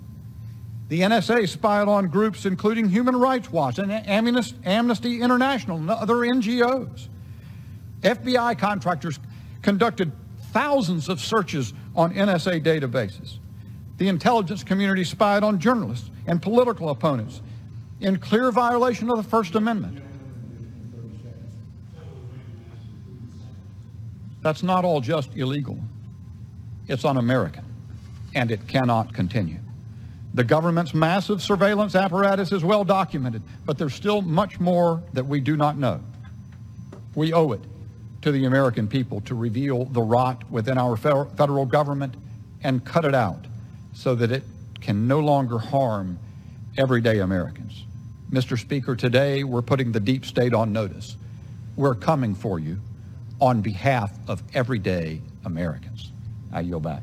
Wow. Okay, that was really good. So we will see where this goes, but we do have a couple attorney generals in our country that are working really hard to expose the deep state and expose the collaboration between big tech and the government. So Attorney General Jeff Landry, and he is from Louisiana. He has a really neat thread about the things that they have been discovering. I think he and Louisiana, Missouri, sued big tech, and I know Facebook particularly, and they have some information coming out. So here's some stuff that's coming out. A viral video was demoted 50% pending a 7-day fact-checking period. That demotion continued by Facebook even though no fact-checking actually occurred. And then he says, follow this thread for more coercive and collusive... Mom, you want to say something? Too easy. They take out Biden right now with all this stuff, and then who's going to be president? Harris can't be. She wasn't born here. McCarthy. And who's going to be vice president? MTG. I don't know. It could be. So what Patriot Galler was saying is if they take out Biden and then Harris can't be president, which Patriot Galler seems to think that's because she, wasn't born here. And then who becomes president? McCarthy, and then vice president would be MTG. Was she born here? I don't know. I'm just repeating what Patriot Gallery said. It's very interesting. Wasn't but see, if you can be vice president, you can be president. So there's no naturally born citizen. Yeah. So I don't know. That's a good question. But it's a good theory. It is. It's interesting. On April 14th, 2021, the White House emailed Facebook to lament that a Tucker Carlson video criticizing the COVID vaccine was the most watched video on the platform. Facebook replied that they would look into it. Later, Facebook informed the White House that Tucker Carlson's video did not qualify for removal, but the video was labeled with a pointer to authoritative White House approved information. The video was not, quote, recommended to others, and it was demoted on Facebook. Facebook promised their team was working hard to get data White House had requested, including most viewed and ranked content on platform. They also asked for, quote, guidance on what affirmative messages on vaccination Facebook should amplify, given the news of the J&J vaccine blood clot report. The White House then demanded to know why the Tucker Carlson video did not violate Facebook policy and was not removed. A follow-up email by the White House condescendingly reiterates that their demand for answers was not rhetorical. The White House concluded its demand with a thinly veiled threat to Facebook. Not for nothing, but the last time we did this dance, it ended up in an insurrection. Naha! Facebook responded obediently. Their team was heads down working to get the White House reports it had demanded and would respond to the questions later. After a phone call between the two parties discussing the Tucker Carlson video, Facebook dutifully reported by email to the White House that the video received 50% demotion pending a 7-day fact-checking period. Facebook continued to demote the Tucker Carlson video even though no fact-checking actually occurred. And that is just one thread there. And actually, I want to go back Well, we see how they I'm glad that they're exposing what happened to Tucker Carlson, right? I think the incredulity comes from the fact that, like, how dare you censor Tucker? He's mainstream media. But what about the little guy? Mm-hmm. I guess that's what comes to mind. Like, right. It's almost like, well, we are above even you censoring the little guy. So how dare, but at the same time, it still does give exposure to the fact that they were doing this to everybody, including a Tucker Carlson. So if you bring up Attorney General Jeff Landry's tweets, he's got a couple more. Here's a clear effort directed, government-directed social media censorship. Since we've been on the phone, the top post about, so that's that one. Then there was another one about Robert Kennedy Jr. down here. Facebook telling the White House how they can censor Robert Kennedy Jr. Let's see. That's the same one, right? No. Government censorship is bipartisan. If they don't like you, they will censor you. No one is safe from when the First Amendment is violated. So, thank you to Attorney General Landry for bringing this up. We really appreciate it, and keep fighting. Yeah. The good fight there.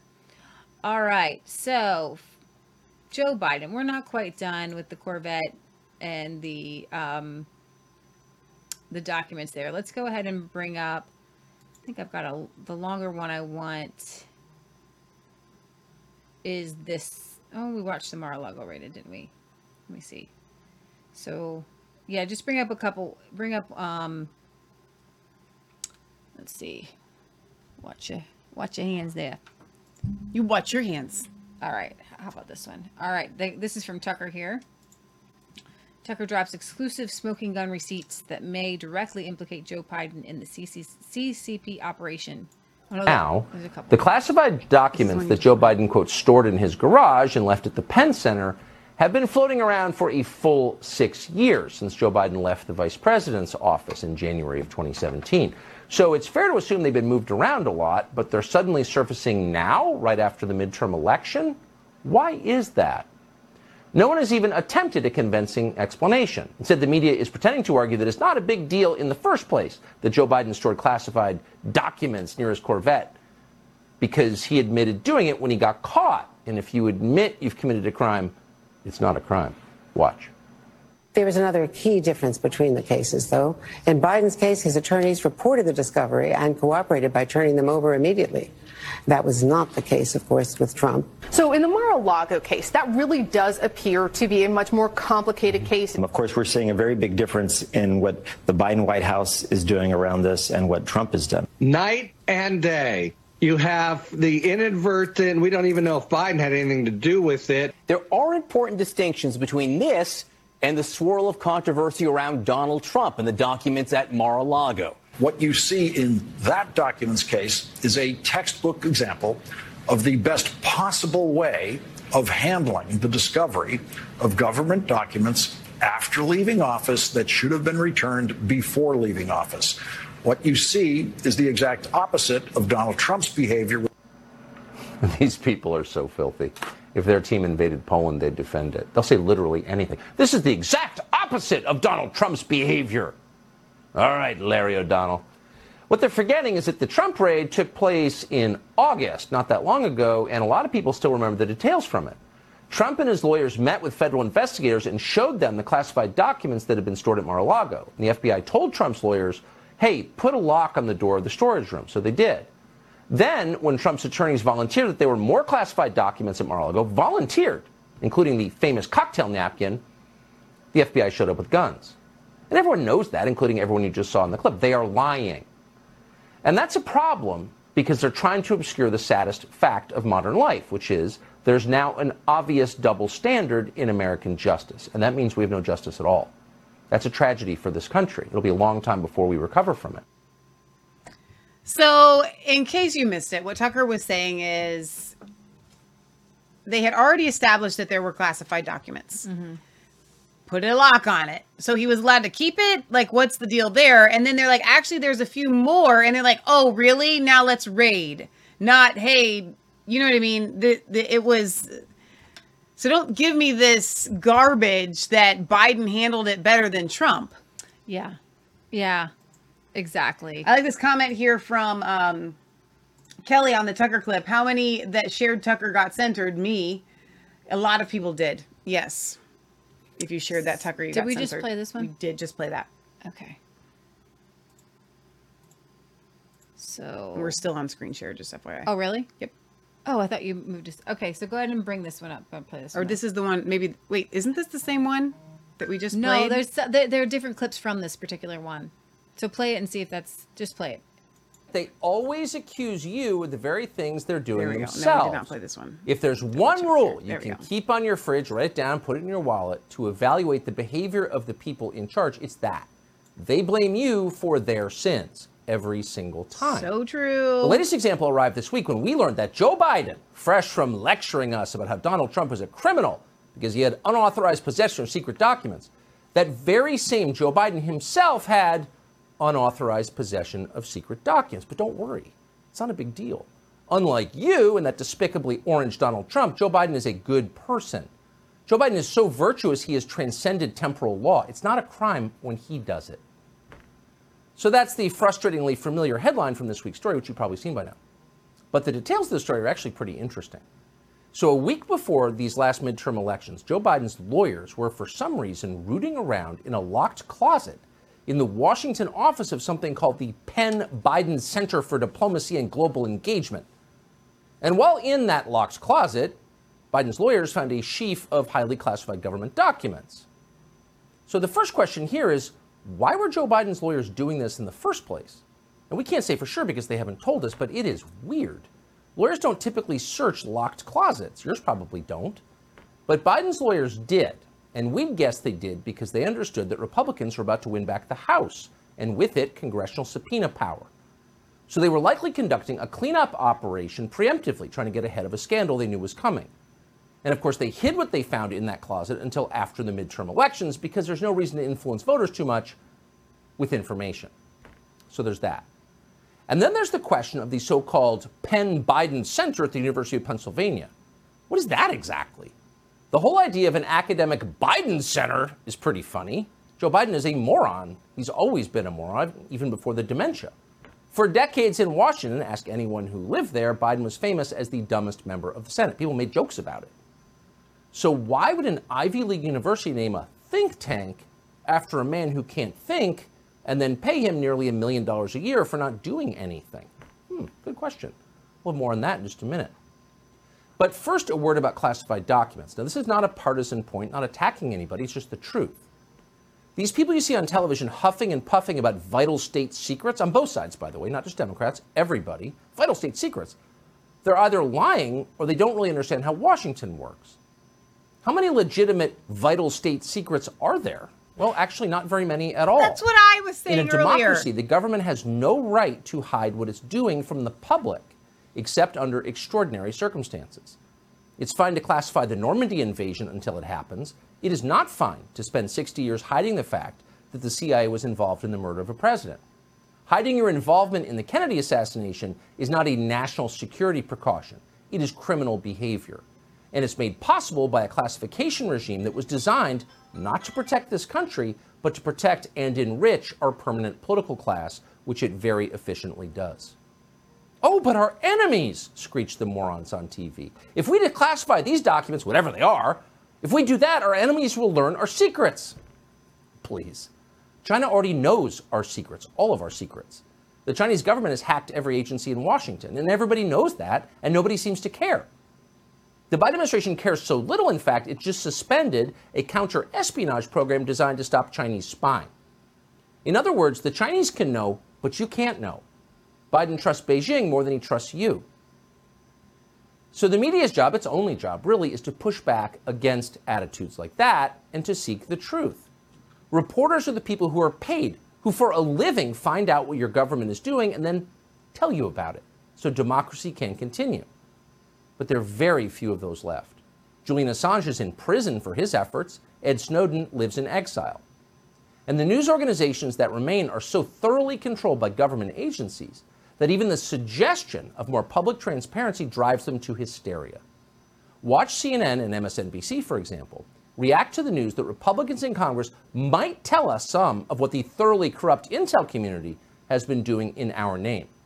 A House committee where Republicans can shred at the integrity of the federal government and tell America that your government is spying on you and coming after you, that is at the heart of this tear down, break down the government. We can't trust the government. We're going to topple it. He just gave them a committee platform to have those hearings. And you better believe that is going to be heroin in the veins of Fox News viewers over the next 2 years. Basically, they're establishing a subcommittee or a committee on witch hunts and deep state conspiracy theories. This is so extraordinarily dangerous.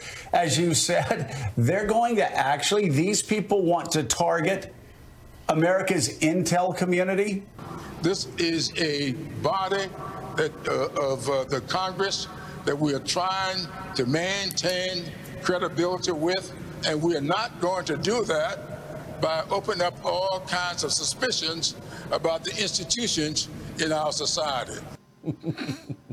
It's outrageous to tell people the government is spying on them, especially since the government is spying on them. That's confirmed, by the way. That's a fact. They spied on us. But if you want to know what your government is doing, scolds Joe Scarborough, you're, quote, targeting America's intel community. You're unpatriotic. You're a disloyal American if you don't want to be lied to. So speaking of Joe Scarborough, he had an intern that died. Yeah. And under nefarious circumstances. So recently, Jack Posobiec just tweeted this out, speaking about somebody dying under nefarious circumstances. Joe Biden's wife supposedly died in a car accident by a drunk driver, but then it wasn't a drunk driver. But it wasn't a drunk driver. I forget exactly what the key of that story was, but Jack Posobiec just tweeted this out. And I think we need to watch this. Bill, the man Jill Biden married when she was only 18. I was betrayed by the Bidens. Joe was my friend.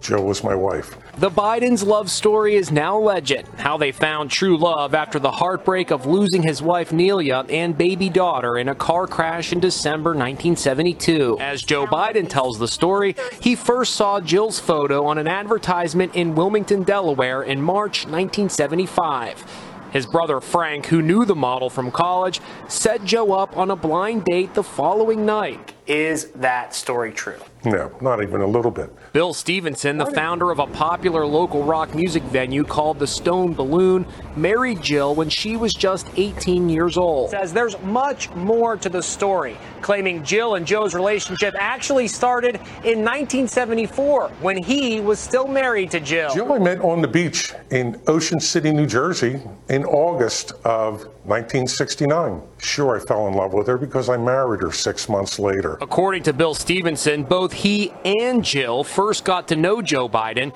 when Biden was a county councilman in Newcastle, Delaware. Stevenson asked his help obtaining a liquor license. So you were friends with Joe Biden? Oh, yeah. Not only that, I threw a fundraiser for him in August. raised between $2,500 and $3,000. We got married in 70. I introduced Joe to Jill in 72. Right before the election in 72, Jill, Joe, Nelia, and I were in his kitchen. How do you forget that? That would be 3 years before that now famous blind date. Stevenson says his first inkling something was up came when Jill refused to go with him to meet Bruce Springsteen, who was booked to appear at the Stone Balloon. He said, Joe asked me to keep an eye on the boys. And I just thought to the back of my mind, Then one day he says a man came into his bar and asked him to pay damages for a fender bender that involved Jill. He looks at me and he says, oh, she wasn't driving. I said, her beloved Corvette, she wasn't driving it? He goes, Senator Biden was driving it. And I went, what? Well, we see why he likes Corvettes.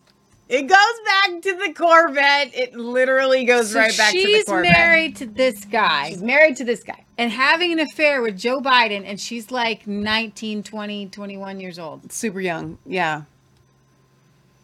And then goes on a blind date with him later on. Dun, dun, dun! The plot thickens. And it's Jill who likes Corvettes. It's Jill that likes the Corvettes. He stole a Corvette and they wrecked it. Exactly. Ah! Wow. These people are so repulsively disgusting, aren't they? All right. Speaking of repulsively disgusting people, your U.S. government is bankrupt. It's not bankrupt. It's been robbed. There's a difference. And this is Catherine Austin Fitts on Del Bigtree's high wire here. If I can find it there. Hang on. Wait, I think that might have been it. Nope. To the left. There we are. Click on it. There it is. There she is. We've been robbed. I tell you, we've been robbed. We're not bankrupt. Bankrupt is when we spend all our money. Robbed is when somebody comes takes all our money. You know the difference? We've been robbed. We have been robbed. You had a huge budget war with people trying to get a financially responsible budget through the Congress in 1995. That failed, and a decision was made subsequent to essentially give up on the U.S. governmental mechanism and engineer a financial coup d'etat.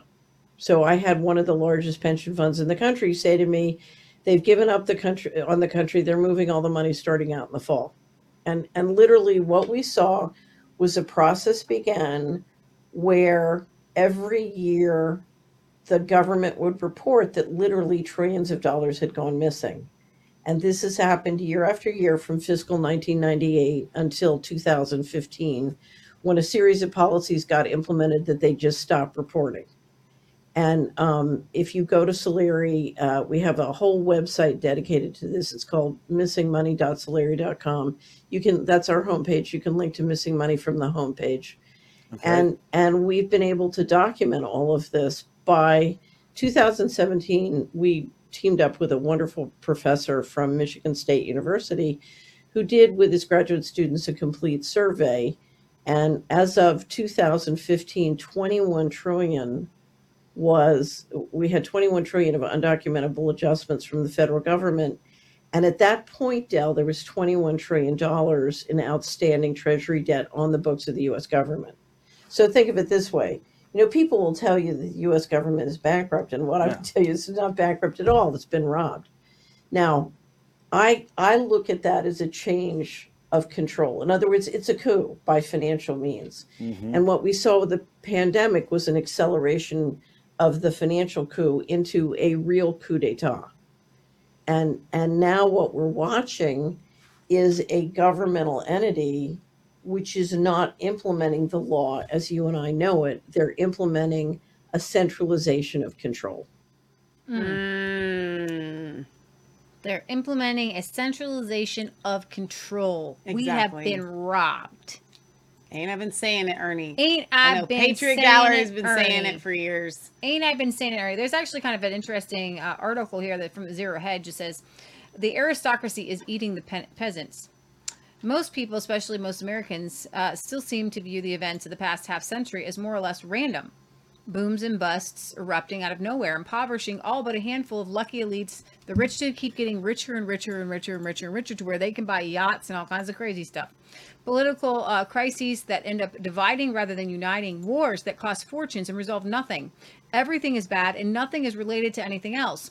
But of course that's not true. Each of the above events serves the same purpose: to enrich a modern aristocracy at the expense of everyone else. And the end game is looking even worse. To see the scam play out, let's go back to 1995, 2 decades previously. In 1971, the U.S. and by extension the world had ditched sound gold-backed money in favor of fiat currencies that their governments, via their central banks, could create in infinite quantities out of thin air. The result was spiking inflation and exchange rates chaos in the 1970s and soaring government deficits in the 1980s.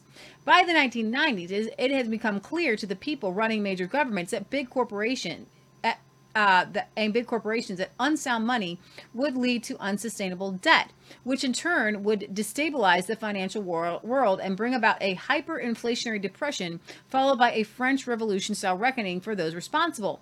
That generation's elites were left with 2 choices: return to the gold standard and avoid monetary collapse, but we say just gold, not just gold standard, but at the cost of giving up the ability to create money at will, or to use their fictitious currencies to steal as much real wealth as possible from the peasants and let the future elites deal with the eventual collapse. They, as the sociopaths we know them to be, chose the second strategy. So here's how they pulled it off. The Greenspan put. In the second half of the 1990s, there occurred a series of mini crises that, in retrospect, seemed almost beneath notice, but at the time were big enough to provide a pretext for intervention. Russia, Mexico, Asian emerging countries, and a hedge fund named Long-Term Capital Management all defaulted or otherwise threatened to cost major U.S. banks painful amounts of money. In each case, the Federal Reserve's Alan Greenspan, along with the U.S. Treasury, bailed out the threatened banks with cash or loan guarantees. This made clear to Wall Street that its favored customers that any risk, no matter how outrageous, would pay off one way or another. If a bet worked, there would be fees and capital gains. If a bet failed, as in the 1990s mini crisis, the Fed would step in and make its friends whole again. And so the Greenspan put, named for a financial instrument that traders use to protect against losses, came to dominate the financial world for the next 20 years. The dot-com bubble and 9/11. With the banks now free to finance virtually anything, they chose in the second half of the 1990s to inflate a tech stock bubble in which pretty much any business with .com in its name or mission statement could get near infinite funding.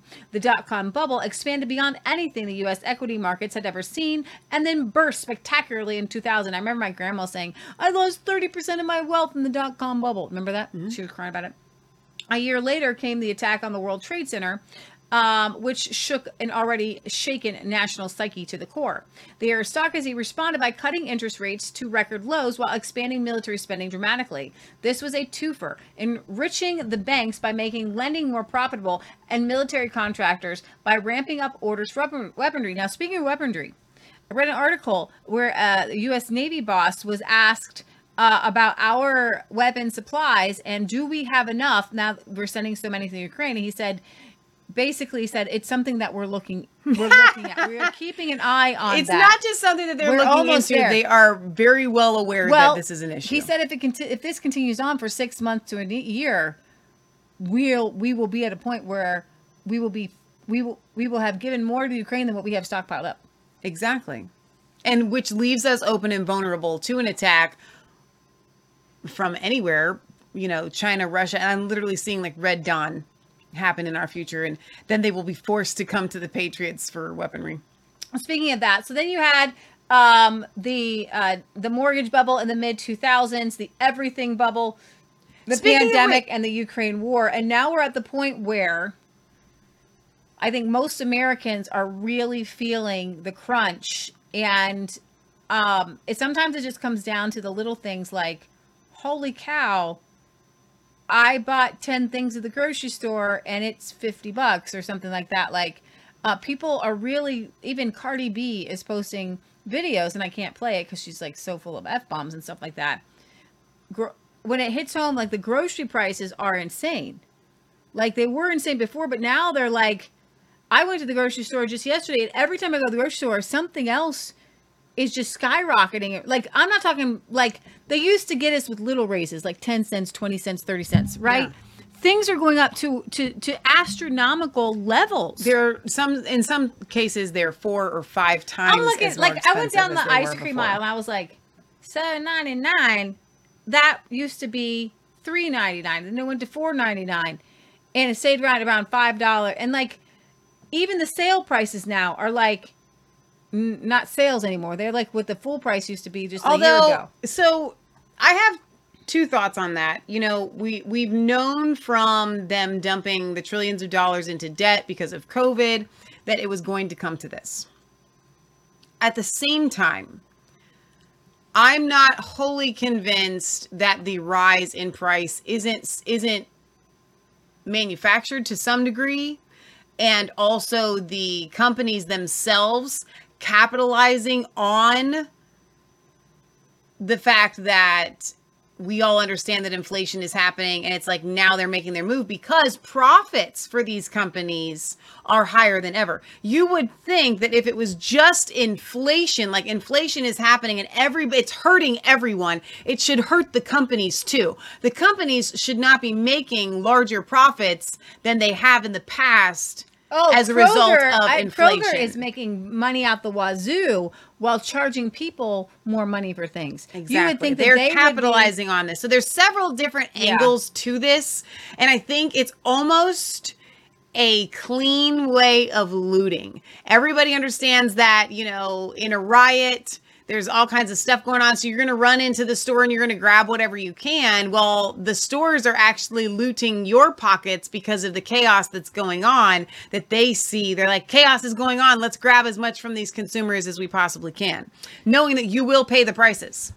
Right. I'm not sure if this, this last story that I'm going to cover, the CDC has come out. It's breaking news. The CDC will investigate the link between strokes and the COVID-19 vaccines. The CDC is now saying there have been enough cases of people who have received the vaccine and then suffered a stroke. Now, this is mainstream media. Do you think this is something we can cover on Facebook? I do think it's something that we can cover on Facebook. However, I will say this, and I'm not trying to be a Debbie Downer. Whenever they come out ahead of something, it's so that they can spin the story. So we see what happened with the Joe Biden classified documents. They have taken that and very handedly spun that story to still blame Trump. So I think that if they're essentially like this. We can no longer ignore this. Let us, the CDC, investigate this, and we will spin it the best way possible. Because we do know that Tucker Carlson was downgraded. His video was downgraded when he tried to say there was a link to, myocarditis or something. I think that. So why now? And it would be in my Facebook profile, Twitter profile. Your Twitter profile? All right. Yeah. Well, we can go ahead and just for the sake of whatever, we can say goodbye to Facebook just to be on the safe side. Yeah. So everybody that's watching on Facebook, click on the Rumble link there, or you can find us under the channel Resistance Chicks on Rumble. Because the last thing we're going to do is we are going to play the Mad Libs, the bad lip reading one more time, and then we're going to do a little bit more of a send off and a So Diamond and Silk. Yeah, absolutely. So you're not going to want to miss that if you are tuning in on Facebook. And I'm so glad that you're there. But please come and follow us over there on Rumble. And also, by the way, while I'm waiting for my thing to catch up here. When you are watching on Rumble, if you want to participate in the live chat and you're watching from your cell phone, okay, because the live chat is available on your tablet on Rumble and it's available on your PC. It's not available on your cell phone unless if you're watching from the Rumble app. If you go to rumble.com and you just click the desktop version, you can join the live chat there. Okay, so there's great. a little Really trick good. there for you. Okay. All right, Leah, let's find that. Just go to my Twitter. Scroll down. It's not Tucker. It's right. Keep going. Keep going. Keep going. Wait, where is she? Keep going. There we go. Oh, and also our friend Dave Scarlett was on Alex last night of His Glory, which I thought was really cool in studio. Yep. Very, very cool. Advertising for the kind of almost 50 state revivals that he wants to do that he kicked off with us here in Ohio. So I think I'm really excited for them. And we are just getting word of this now. Regarding the COVID vaccine, the CDC is now saying that there has been enough cases of people who have had the vaccine, received the vaccine, and then suffered a stroke. The agency will now be investigating any potential links between the shots and the strokes in some of those patients. And we are okay. Now scroll up to let's keep going.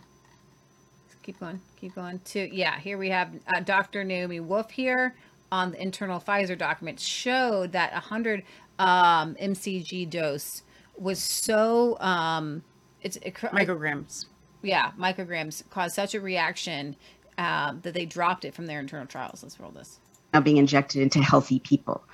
So lipid nanoparticles cross the blood-brain barrier. They cross the amniotic sac barrier.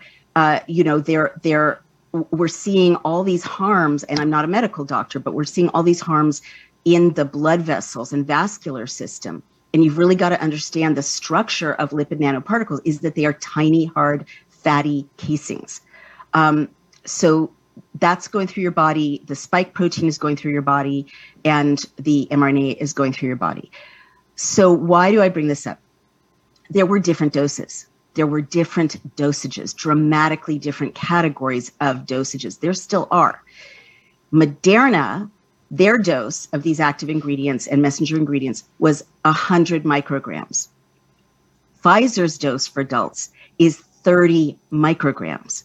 So if you got, and I'm sorry for everyone who got a Moderna first and second dose listening to this, but it's better to know, if you got a Moderna first and second dose, in each case, you got more than triple the amount of people who are getting Pfizer's first and second dose. If you're a child, there was a 3 microgram amount. And if you were a teenager, there's a 10 microgram amount. So let me talk to you now about why these differences in dosages are so serious. First of all, apropos of the 100 microgram Moderna dose, and my mom got the 100 microgram Moderna dose and now has tachycardia, which is one of the many cardiac side effects in the internal documents. And she's given me permission to say this. The internal Pfizer documents showed that the 100 microgram dose was so reactogenic, it caused so much reactogenicity, meaning bad outcomes, that they dropped it from their internal trials. But they did not tell the world, oh, if you've had your first Moderna dose, that's too much. Don't get a second dose. Don't get a booster. Make sure your doctor is following you for these various side effects that we know internally you might have. No, they were silent. And so people who got the Moderna first dose got a second dose, got boosters, got more boosters, whereas internally they knew it was too high and dangerous. The other reason the dosages are so troubling is that they don't titrate by weight or height. And so what this means is if you're a child, if you're 11 and you are, if you're a 12-year-old 90-pound girl, okay, you're going to get the same microgram dose as a 200-pound 17-year-old male. If you are an 11-year-old, you're going to get, on the last day of your 11th year, you're going to get 3 micrograms, but the day of your birthday, it's going to triple to 10 micrograms, more than triple. If you're a 17-year-old, on the last day of your 17th year, you're going to get 10 micrograms. When you turn 18, it's going to triple to more than triple to 30 micrograms. I'm sorry, triple to 30 micrograms. So teenagers are dying and collapsing, right? Young people are dying and collapsing. My book, The Bodies of Others, has a list of teens who just died in their sleep, dropped dead. And as a parent, you have to ask the question, are the kids who are dying or hurt, does it relate to their body weight? Because they're getting the same dose as kids twice their size and body weight.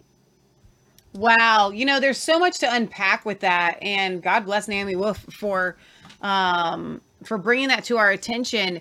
And Leah, it almost seems, and again, not to go down the conspiracy theory rabbit trail or whatever that it almost feels like, since they are dividing these dosages by age, that it's almost like designed by age, that it's targeted by age. There's no other reason, as farmers, we have to give shots occasionally to our pigs. And you and I have been there with the calculator, looking up weight for giving the proper dosage for our pigs for something like ivermectin or whatever. And we take that really seriously, that we don't want to overdose. I'm not really concerned now with overdosing on ivermectin. Well, yeah, but we did before. Yeah. Right? Right. And yet we're talking about a drug that is never had human trials before ever. You are the human trial. Right. And even that, they're not, she'd mentioned young people by weight, but what about fully grown adults? You've got women that are 90 pounds versus men that are 350. Like, what's the difference? Absolutely. I think that might have something to do with the older people having more trouble. They tend to not be as heavy and not carry much weight or muscle mass. That's so true. But Senator Ron Johnson has come out to he has been one of the most outspoken people in Congress about the vaccines. And it says Dr. Rochelle Walensky, director of the CDC, claimed in 2022 that safety monitoring revealed no unexpected safety signals. But the results to which she was referring show hundreds of safety signals or adverse events potentially linked to the shot. The Epoch Times obtained the results through a Freedom of Information Act after the CDC refused to release them. Senator Ron Johnson is now wondering why the CDC expected so many signals after vaccination. In a January 10th letter citing the Epoch Times article on the results, Johnson demanded the CDC explain how it determined what is and is not an unexpected safety signal.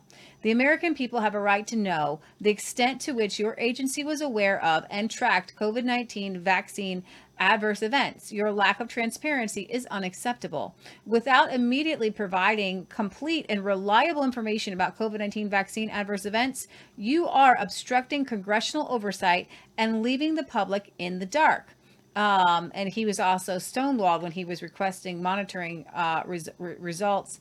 And the CDC has made multiple false statements on the outcomes found from a type of analysis called proportional reporting ratio. The analysis involves comparing the number of adverse events reported to a system co-managed by the CDC after the COVID-19 vaccination to the number of adverse events reported after vaccination with other vaccines. The CDC initially said that performing PRRs was outside of its purview, contradicting a government document that stated the agency will perform the technique. Dr. John Su, a top CDC official, then claimed it started performing the analysis in February of 2021 and continued to do so as of July 18th, 2022. Both statements turned out to be wrong. After being pressed by Johnson, the CDC later said that it did not start the PRRs until March 25th, 2022, and stopped performing them that July. Well, Walensky, a Biden appointee, admitted the CDC provided false information in a September 22 letter to the senator. They lied. They lied. The CDC recently addressed a previous. Now, I'm wondering if they did collect the data, but it's better to lie and say that you didn't than to try to show. Burn it down. Right. Burn the data. It's not good. They recently addressed a previous statement made by the Epoch Times to clarify the PRR were not run between February of 2021 and September 30th, 2021. They don't want you to know. Didn't do it. That's Don't know when anything. most people were injured. Plausible deniability. Johnson noted that the missive did not explain why the CDC offered the false information. Martha Sharon, a CDC spokesperson who herself made a false claim, told the Epoch Times in an email that no CDC workers intentionally provided false information. The results of the PRRs obtained by the Epoch Times and released to the public for the first time in January shows the CDC analysis found hundreds of adverse events met the threshold for a safety signal. That included severe conditions such as blood clotting and even death. The PRRs analyzed reports logged with the VAERS system. And so my question here is, where are the PRRs? Yeah. They're there. Release the PRRs. They're there. They had them. That's why somebody said and told Senator Ron Johnson that they had them. But they're so dangerous and they're so bad and they're so telling. Here's the thing. Look at the VAERS numbers. That's all you have to do is look at the VAERS numbers. People don't, and guess what? The VAERS numbers usually represent 1% of people report an adverse event. Let's pretend that 10% of the people reported adverse events. Our friends Robert and Jamie from Banners for Freedom are putting up the VAERS numbers every day. Okay, these VAERS numbers are out of this world. And here's the thing: it's not just about death. It's about people whose lives have been utterly destroyed by the vaccine. People, and you guys have all seen the videos of people with the tremors and the Bell palsy and the heart problems. Okay, we just had here in the Western Brown School District a child drop dead. Just drop dead. Okay? Usually, I don't remember that happening growing up, but now all of a sudden we're supposed to think that children just dropping dead randomly is a normal thing. Now, Dr. Hyder did say, over 50, if you have heart events, that is not something to always blame on a vaccine, because people over 50 have heart events and heart attacks. They do all the time. They do really, truly do. Okay, so Lisa Marie Presley, did she die? Well, her dad died in his 50s of a heart attack. Didn't he, wasn't he 50 something or you know 60? Elvis went up with the aliens. Okay, so she could have, but was only 54, but her plastic surgery made her, the problem with the plastic surgery when you start early, it made her look like 65. So now you're like 65 or 70 because you've had plastic surgery. You must have been plastic surgery when you were 25. Probably. She's had plastic surgery my whole life. However, though. Well, she's not with us anymore. Sorry. Lisa Marie died. There was another, famous model that died. I don't remember her name. We've never seen, every time we used to watch the Golden Globes when we were kids, or the Academy Awards, excuse me. And you would see at the end, they would kind of go over the actors that have died that year. Mm-hmm. They ain't gonna fit. All right. So my point is, yes, when you are over 50, people have heart events. Yes, the older you get, the more funerals you start to attend. This is just a part of life. Right. This that is happening right now is not normal. We just played that clip of Katie Hopkins from last week saying that they are 1,500. I don't want to misquote. I think she said per day. Mm-hmm. The excess deaths are up 1,500 people a day in the UK. That is incredible. So I'm saying that deaths are way, way, way up. What is that you were playing? Okay, so we will. So there is a Miss Universe pageant happening now, and we're. Does anyone from the other planets ever attend this? I'm just curious on the Miss Universe. I'm just asking for a friend. So they're supposedly, like, if I was an alien coming and doing research on the world, Earth, planet Earth, I would expect that if there was a beauty pageant for Miss Universe, that I would see either some of my own species or another species attending the Miss Universe beauty pageant. So they're having each woman come out in these over the top costumes. And so let's bring out America. This is embarrassing. Okay. Wait. And so when you bring her, you can't show her, turn her. Hang on. Wait, stop it. Before she turns around, stop it, because she ain't got nothing on her booty. You're kidding. No. But she's got some sort of moon landing outfit here. She can't really walk. Whoever put Miss America in this. That's why I just said this is embarrassing. This one's embarrassing. I'm going to pause it. She can't carry this thing that she's carrying. USA. Okay, now scroll down.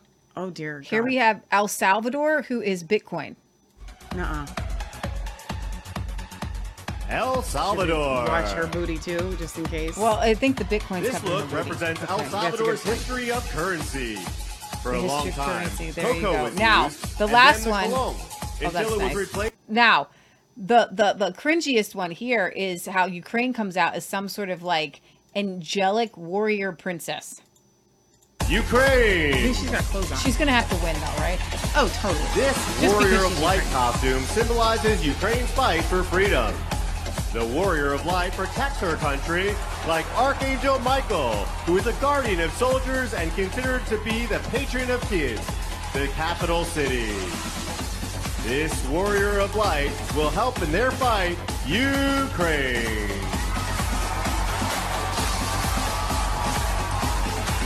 Okay, but that's if you're enough. comparing that to the other two, though, they were cringy and this was not. Just saying. You said Yeah. the most cringy. It's actually only cringy because it's what it's trying to depict, but at least she was like covered with clothing and then the wings came out and I thought it was cool. Yeah. But yeah. this is the whole thing, the entire idea behind this is cringy. It's all cringy. All right. So I want to end our episode here and play a few videos here from Diamond and Silk. As you guys know, she passed away. We don't know how or what really caused it, what caused her death. Supposedly, We do. Go ahead. She had COVID in November. We don't know if she was hospitalized with that or not, because the Daily Beast and the left-wing media said she was hospitalized, and then they came out and said she wasn't. And then she did her show in the middle of December, and she was still tweeting out the day before she died. And so did she have a heart attack? Watching back some of her videos, she wasn't actually a very large person. So some people might say, well, maybe her health was bad. She had a ton of energy. She had a ton of spunk. She had She's more 51 energy. years old. She had more energy So young. than a lot of people that I know, right? Yeah. Like she had so much energy. So I want you guys to pray for her family. So Blues RN, if somebody that's making these claims is going to have to literally send me proof, I can't do anything without proof, guys. I can't take your word for it. I can't take hearsay. You will have to I've email looked me proof. everywhere to see if she was Everybody keeps vaccinated, saying and I haven't found one thing. Blues RN says she bragged on Facebook about getting jabbed. Someone posted her info from her page on Getter yesterday. I need more than a screenshot. Like, we would need a link to that, because those kinds of things can very, very... I could doctor someone's tweet with the graphics that I do and make it look completely seamless. Okay? We need unequivocal proof. And I'm telling you, journalists out there like Leah and I, and people way, way better than us, have been digging and trying to find that you're talking about, the proof that she bragged that she got jabbed. Some people said that she regretted having gotten it. No one has been able to present us any proof of that. So right now it's just hearsay. Okay, so we literally, and I think it sullies her name to even be like saying those kinds of things without the proof. If there was proof, we would be talking about it. But there's trust me, there are enough of us out there trying to find out. I think that her sister would make that clear. Yes. To save other people from the vaccine. Yeah. Like, no, she was vaccinated. But because they had on Dr. Artis, they definitely expressed concerns about the vaccines on their shows. And the way the mainstream media present her as an anti-vaxxer. They called COVID a hoax, and they were anti-vax. So let's just wait and see what caused it. But right now, would you play a couple videos here? Absolutely. Now, earlier when Leah was they're all gonna be on the right here, having me put together clips of Diamond and Silk, or the clip for earlier today, there were a lot of curse words. They did curse. So as we're playing these clips, I want to apologize ahead of time if there are any curse words from Diamond there. She was an incredibly passionate person, is the best way to put it.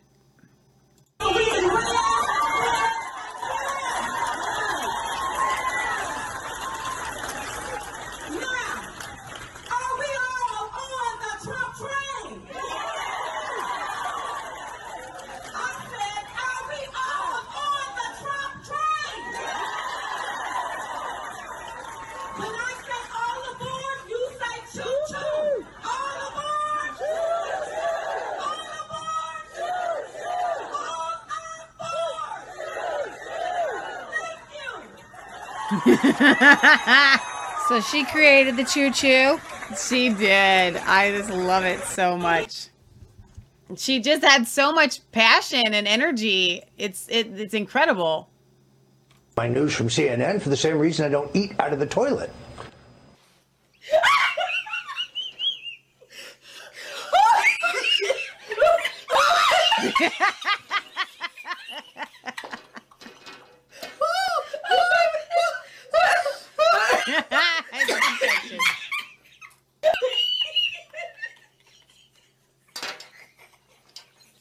They're adorable. They really are so cute. So good. I don't get my news from CNN. The same thing. I don't get my water from the toilet. Lives, or is it something completely different? This is not about Black lives. This No. is somebody pushing propaganda, their own narrative down the throat. And they're using Black lives as a pawn to push a white liberal agenda. Now understand this, we believe that Black lives matter. We believe all lives matter. That's right. But Diamond and Silk will not be pumping their fist to an organization that wants to disrupt and dismantle the nuclear family. That means they want to take the man out of the home. So where our Black men are going to go? They can't fly with one wing. They right. want to take and they want to demonize them, then turn around, feminize them, and throw them somewhere in the corner. Then what we have? We need our men to stand up and be leaders. Not only that, these people are full of Marxists. They like that kind of foolishness. That's right. We were born in this country not as slaves, but free. So why are you trying to push socialism and communism down the throats of Black people like, oh, this is what we should be going along with? That's right. So no, and not only that, they've taken in hundreds of millions of dollars. Yeah. How much of that money have gone to Black lives, Black neighborhoods, Black communities that was burned down, Black businesses that was burned down during the riots these past months? That's right. How much of that money has come in for that? You see what I'm saying? But I bet you they've been given to, that money has been going to these white left-leaning liberals. That's right. I bet you that. So no, they don't advocate for Black lives. They could care nothing about Black lives. It's a Black lie organization that always pander, always want to take and create a narrative to have people in an uproar. That's I'm right. telling Black people, minorities,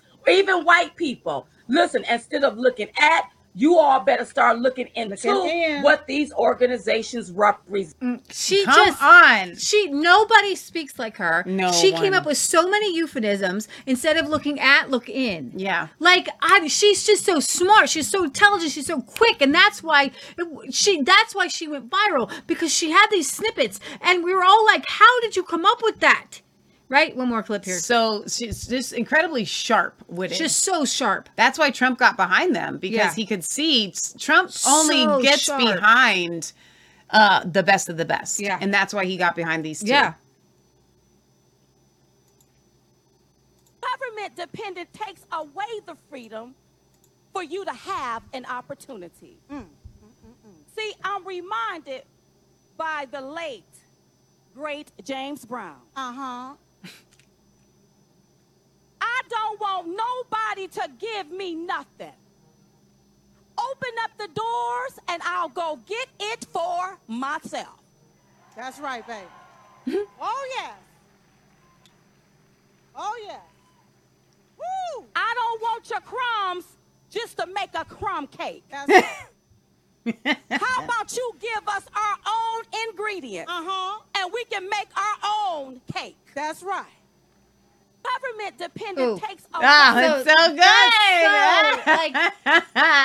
She is so good, and she will be sorely missed. And I think that she was taken out by the enemy.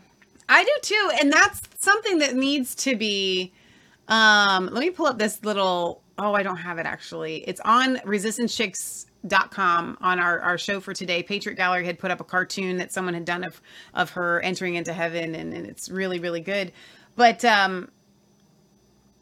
in these times that we're living in, if you speak out for truth, the devil is going to come after you. It's very, very important for you to be covered by the blood of Jesus. And it's very rare that we see in our day and age what we could call a classic martyr.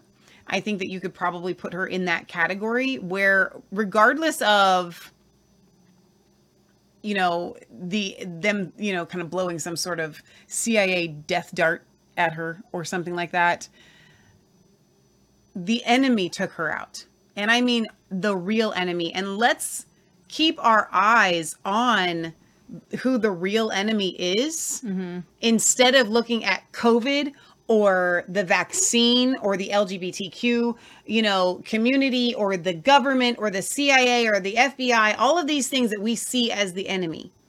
Those are literally just tentacles of the real enemy that it is our job to take out, and we are doing it. And Diamond and Silk were exposing the real enemy. Yeah. And I'm going to be selfishly honest. Just straight up selfishly honest.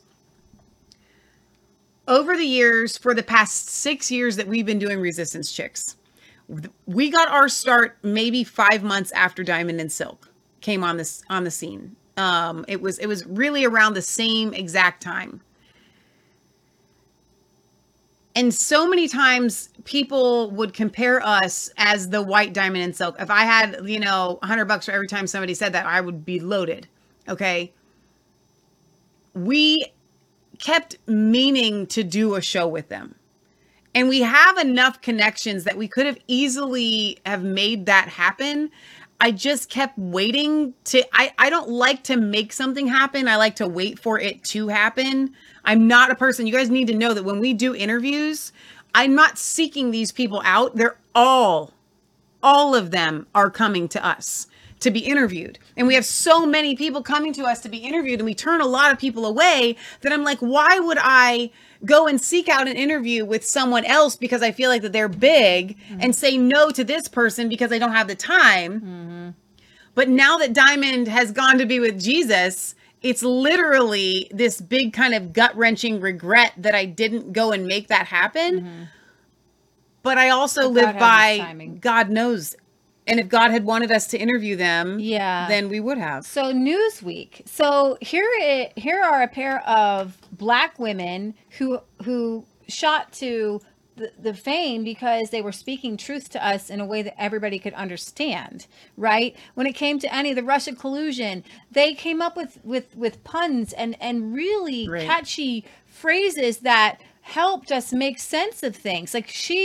Like especially, and not to disparage Silk, I'm sure she's incredibly intelligent too, but Diamond seemed to be the spokesperson, and they wouldn't have been the same without each other, by the way.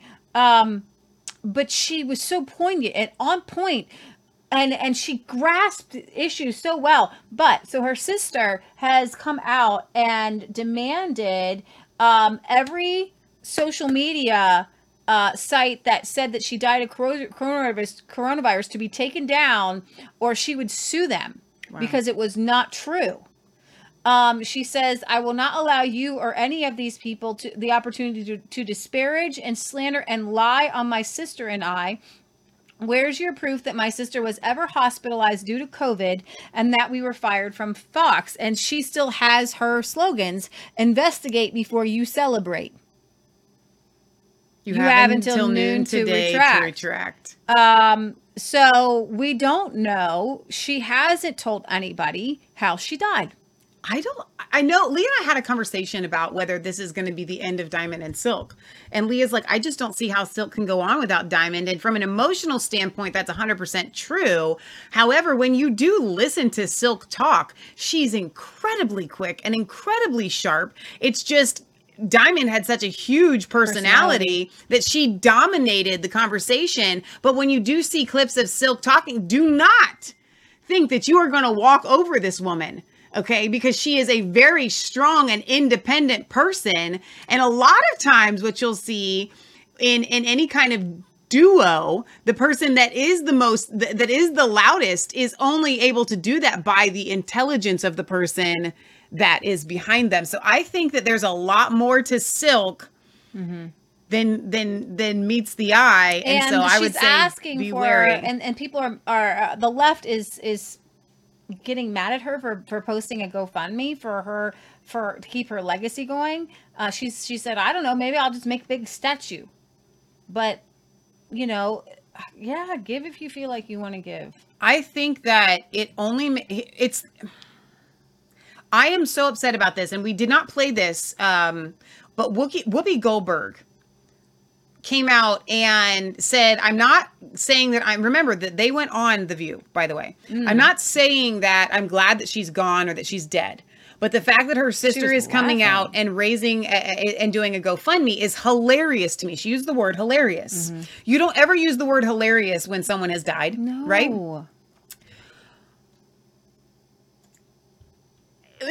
When I was a kid, when someone died, it was just assumed you gave flowers. This is what you did. Okay. It's kind of stupid, whatever, because especially flowers are really expensive. They weren't back then. Now that I'm an adult and people die, and when I first started seeing this request for people to donate to a cause or something like that, I always thought that's kind of weird, right? Yeah. I like the idea of donating to someone's legacy. I actually prefer the idea of just giving to somebody's family. Like, just give them money.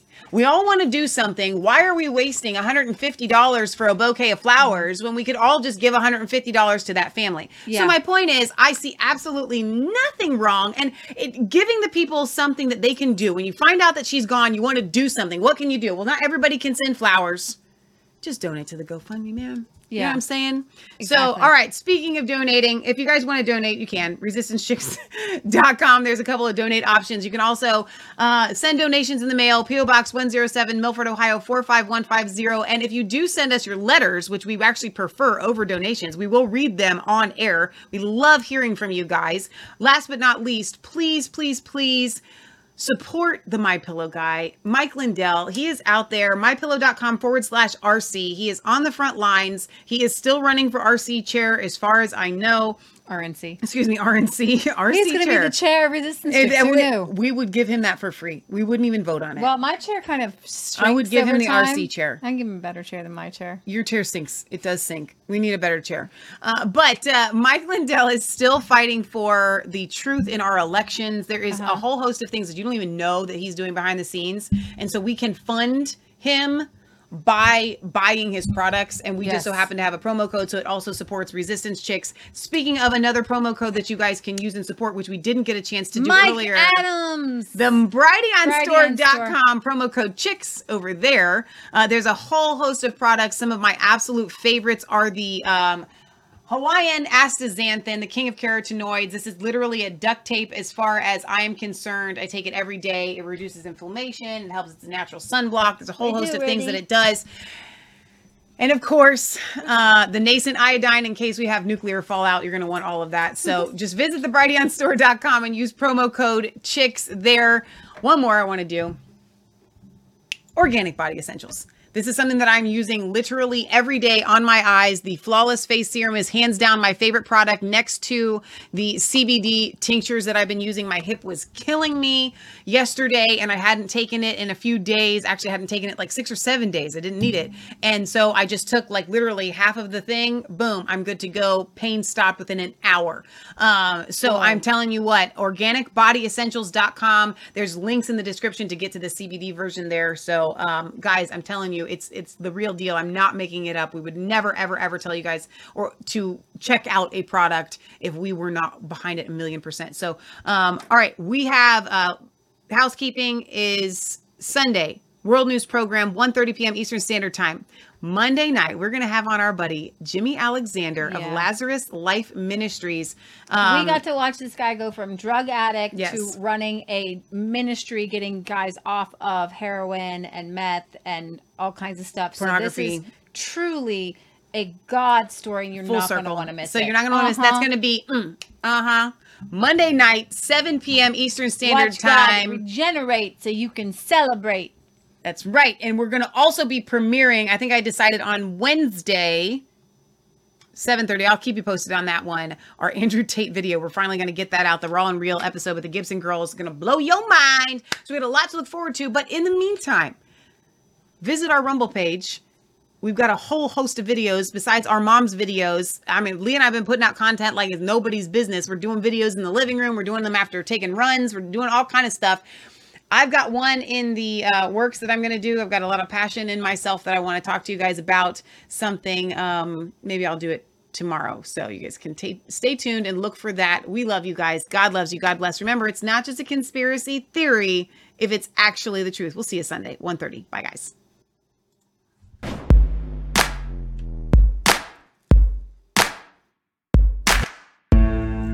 was cold.